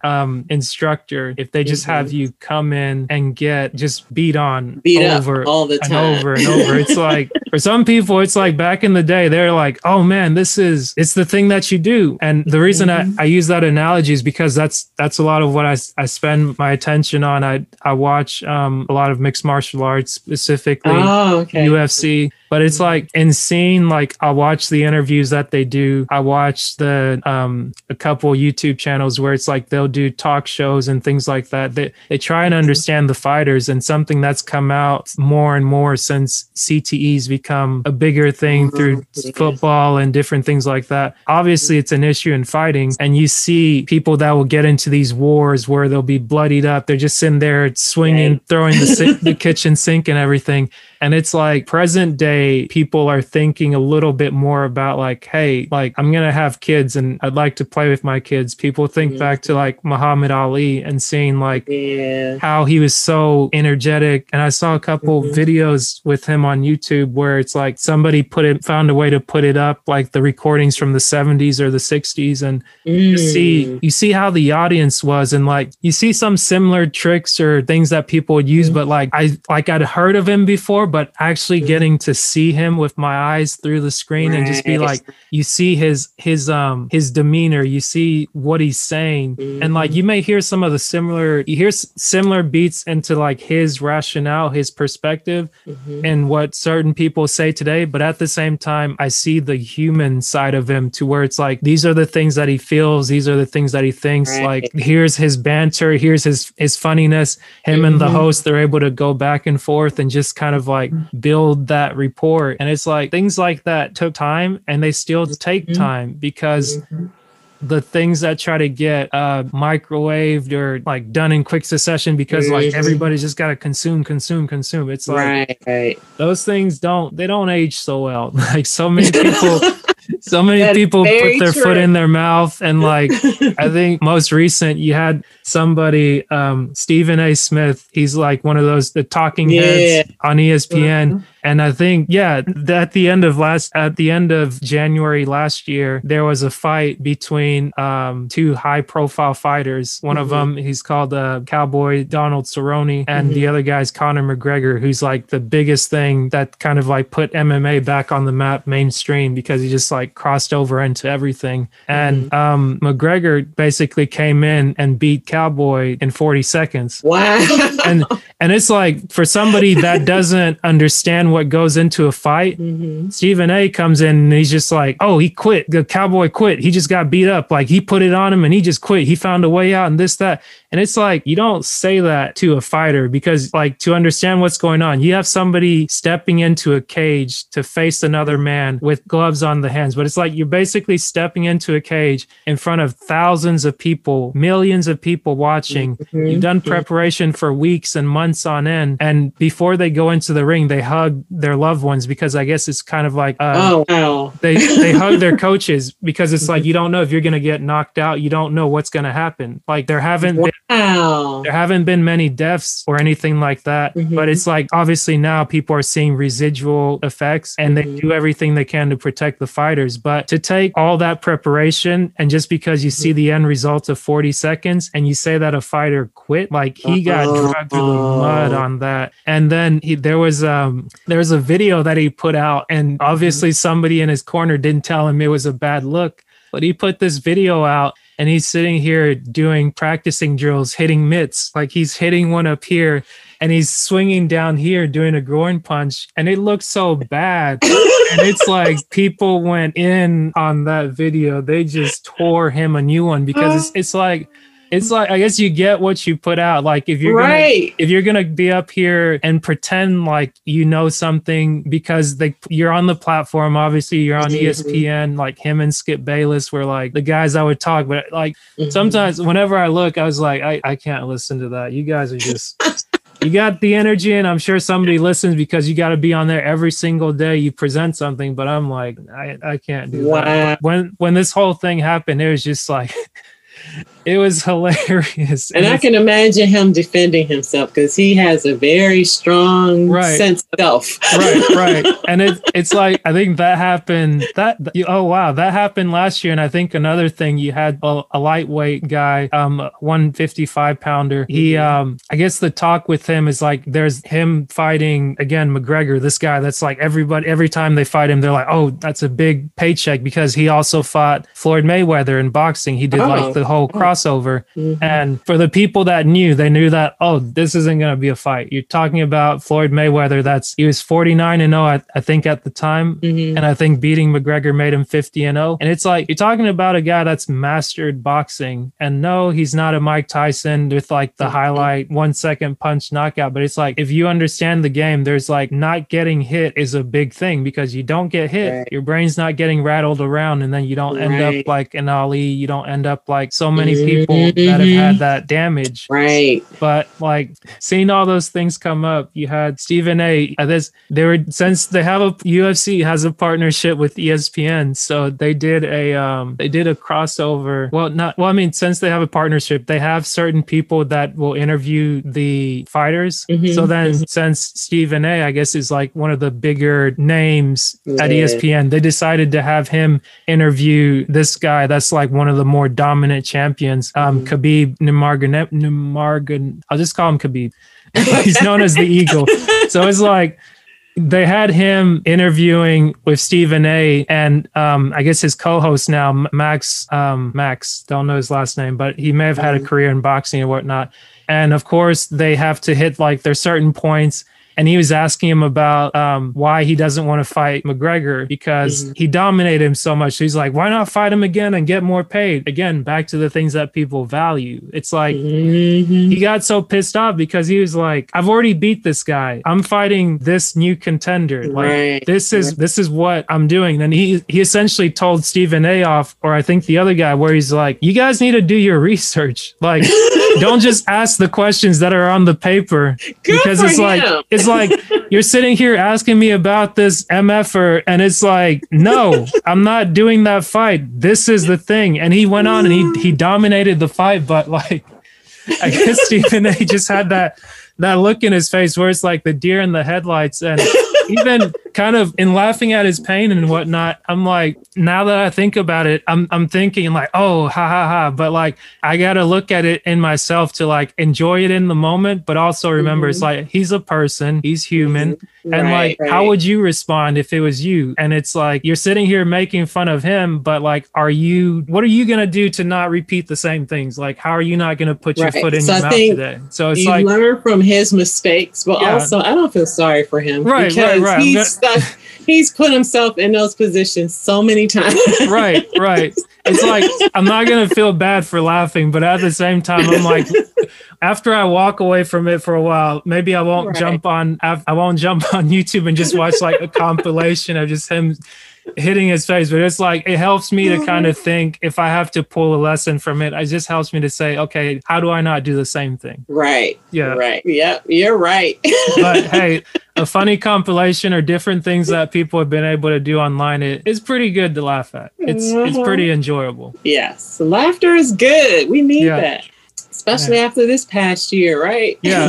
I mean, it's another thing it kind of reminds you. It's like, you have to be able to laugh, like, especially for those times, because it's like, if everything's just serious, oh, this is going down. Like, the thing I ran to is comedy, because it's like, you need that. And I think so many comedians were affected by it where they couldn't go on tour. But thankfully, some of them, maybe through Joe Rogan, like they started podcasts, or they'd been doing podcasts. So it was able to sustain them, and other people were able to build followings and things like that. And like, you've got guys like Bill Burr that gets on and he does like a Monday or Thursday show where he'll just like rant or just do like a monologue where he'll talk for about an hour. And some days just being able to cut that on and listen to it, it's like, man, that's great. It's something. And you're right. We need balance. I mean, as much as we're working on ourselves and trying to continue growth and, moving through all the various processes, that's serious stuff, right? So we do need comedy. We do need to laugh. We just have to have fun. Even though we're trying to do some serious stuff, we still have to have fun, or else we're going to lose our minds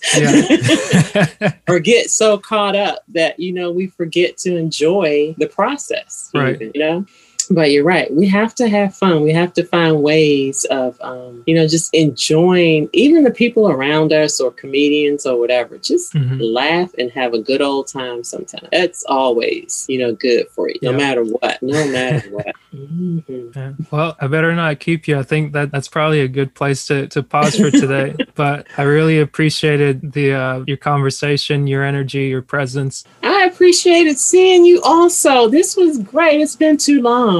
Yeah. And I like what you said about definitely doing more Zoom calls, because I was thinking it's like, it's great to have a conversation over the phone, but like having the video element, it's like that kind of adds to it a little bit, because it's like you get to see the person, you see their mannerisms, and it's like, hey, even if it's for like 2 minutes, it's like, okay, I'm tired of you. Like, get out of here.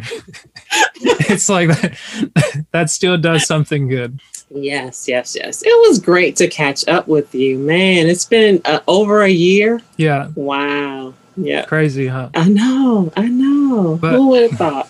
Yeah, but I'm glad. I guess I keep re-emphasizing it. It's like in doing the journaling that I've been doing through the Panda Planner. I found that thing back in like 2017, but like being easy on myself again and going back into it. It's one of those things where it encourages you to do a gratitude practice, writing down 3 things you're grateful for every day. And when I finally shook off the cobwebs and I'm like, okay, I'm focusing on the one thing, I really had to think. Once I stopped dreading like the event in 2020, I was like, you know, it wasn't a waste. Like I got something from it. Like I kept thinking monetary. And I was like, no, like I thought for a minute and I was like, I met you and I talked with you on multiple occasions because it was a 2-day event and we went, like we sat there in the meeting room in the hotel and the like getting on the bus and going to see the different properties and things like that. And I was like, that was the highlight of my weekend, like to be able to talk to you, because it's like, we didn't necessarily talk about real estate. I think we talked about like ideas we had, but you talked to me about like what North Virginia is like, being from the area, seeing it change. I think someone had a gentrifier shirt on, and we were kind of confused, like what does that mean? Because it's like that's a whole nother conversation, like the context that's brought into it. And then of course like the DC Invest people, they had like a mix. I think one person or a few people in the group were Black, some were white, some were maybe Latin race or something like that. And I think it was maybe one of the girls that was one of the ladies that was white that had it on. And I was like, that seems like a weird irony. And it's like, as we were talking about, it's like, we should go ask her. And I was like, okay, I will go ask her. And kind of just that, like, just jump into something where it's like, you don't know, and you don't go asking like in a confrontational way. It's like, I was just curious, what does your shirt mean? And it's like, oh, okay. Well, I think she was there and the other guy was there that was Black. It's like, well, we wear it because gentrification is a process that happens where you have big businesses or a lot of times people would say white people or people that just have money come in and basically uproot the people that live there. And their thing was like, well, the reason that we wear it and we have like the hashtag for it, I'm a gentrifier, means if that's happening anyways, let's get our money together and do that for our communities. That way it's like we're the ones that are building it up, and then we can make more for ourselves and then allow, like, we create the space that we want to see essentially. It's like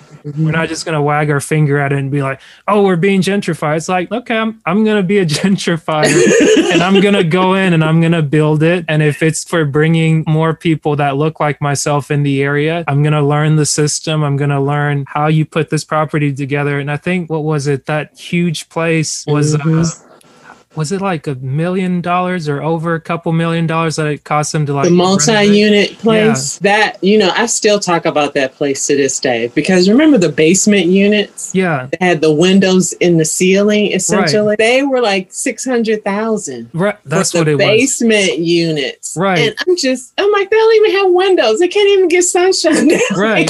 It's like you have a couple of windows, but it's like just seeing like somebody's gonna pay for it because of the work that they put into it and the quality of it. Like you walk into a room and it was maybe this whole unit had 16 rooms in it, I think, because it's like it splits into different ways, and you have like 3 rooms in the basement, another on the next floor, 4 rooms. And if you're like, if you want to be in the roof suite where you have, you can walk out on your roof, see the Washington Monument. $1 million. Those units. That's what it was. So the basement unit started at 600. I think it was like 650K. Yeah. I'm like, they can't even see outside. But somebody bought it, you know? Yeah. I'm like, wow, that blew my mind. Yeah. And man, the things you'll see. It's like, and I mean, it just to think, like, if we didn't decide to look at the positives from 2020 and remember how it started, like if we just focused on, we didn't get the house, we didn't get the property, we would forget that, hey, you could have been in a bigger hole. Like you could have been worse off. Like, hey, we're still here, thankfully. Like a lot of people aren't for different reasons. And it's like, we're still here. Like, I know. I tell you, I'm thankful that I didn't move forward with it, because, you know, a lot of these landlord tenant issues, and I've been following some of them. Like, it's heartbreaking. And from our perspective, we know both sides. You know, both arguments are valid. So where do you stand, right? Yeah. Whose side are you on? You can't pick a side because both sides are valid. So I'm just thankful that we're not in that hole, and it's not something that we have to deal with, and we can continue on with, you know, whatever we want to do. So, you know, we still have options. Very true. We still have focus. We still have the energy, and we don't have to put energy in the negativity of, okay, I have tenants who can't pay their rent, or, you know, just, we don't have to worry with those issues. I would like to know how some people are handling it, though, you know, on both sides from our group. But I don't know anybody who actually purchased. And the people that were not purchasing in DC. They were actually going back to Chicago. Gotcha. Because, you know, it was property there was less expensive, and they could follow the model, the true model. Right, so, right. As that makes sense. To DC, and I wanted to do that, and was really looking forward to doing that in March, but then COVID kind of like blew up. It's like, no, I'm staying right here. So are you still connected with the DC group? You know what? They used to have meetups, and I stopped getting the notices. So I don't know. I was wondering, and I said I was actually going to look into that this weekend to see if they still had the meetups, because I don't know if because of the pandemic, they stopped, because they were meeting at a hotel. Right. So, and that was really beneficial. So I went to a couple of those. And then I think I went to about 3 of those. But then when COVID really hit, they had Twitch. And so they were doing, and it wasn't Zoom, it was some other vehicle that they were using. Gotcha. And did a couple of those, and I got the announcement for those, but I never had an opportunity to attend. And then after that, I have not heard anything. So it's been a while since I've heard anything from them. And I imagine, you know, they're probably dealing with a lot as well, because they own rental property too. And the properties that they were working on, were they able to sell in time? Because, you know, they had the whole thing about getting the loan, building up the property and selling it, and, you know, quick turnaround. So I often wonder if they had, even those units that we looked at. Yeah, especially the big one. It's like, is that on the market, or did it have to get put on hold? That would be something. I may reach out to them just for that, just to be able to ask, like, how have you been able to deal with this whole situation? And is that something that you anticipated? I know it's kind of weird to ask that, but it's like, whenever you're going into stuff, like, do you ever think, if the sky just falls out, like, am I gonna? You know, I would hope that they would have plans in place, right? Yeah. So in case there's a work stoppage, or you know, they can't get permits from the city, that they will have resources in place to sustain them. Right. So, but let me know what they say. That's an interesting question. I will. I'll do my best. All right. Well, it was great talking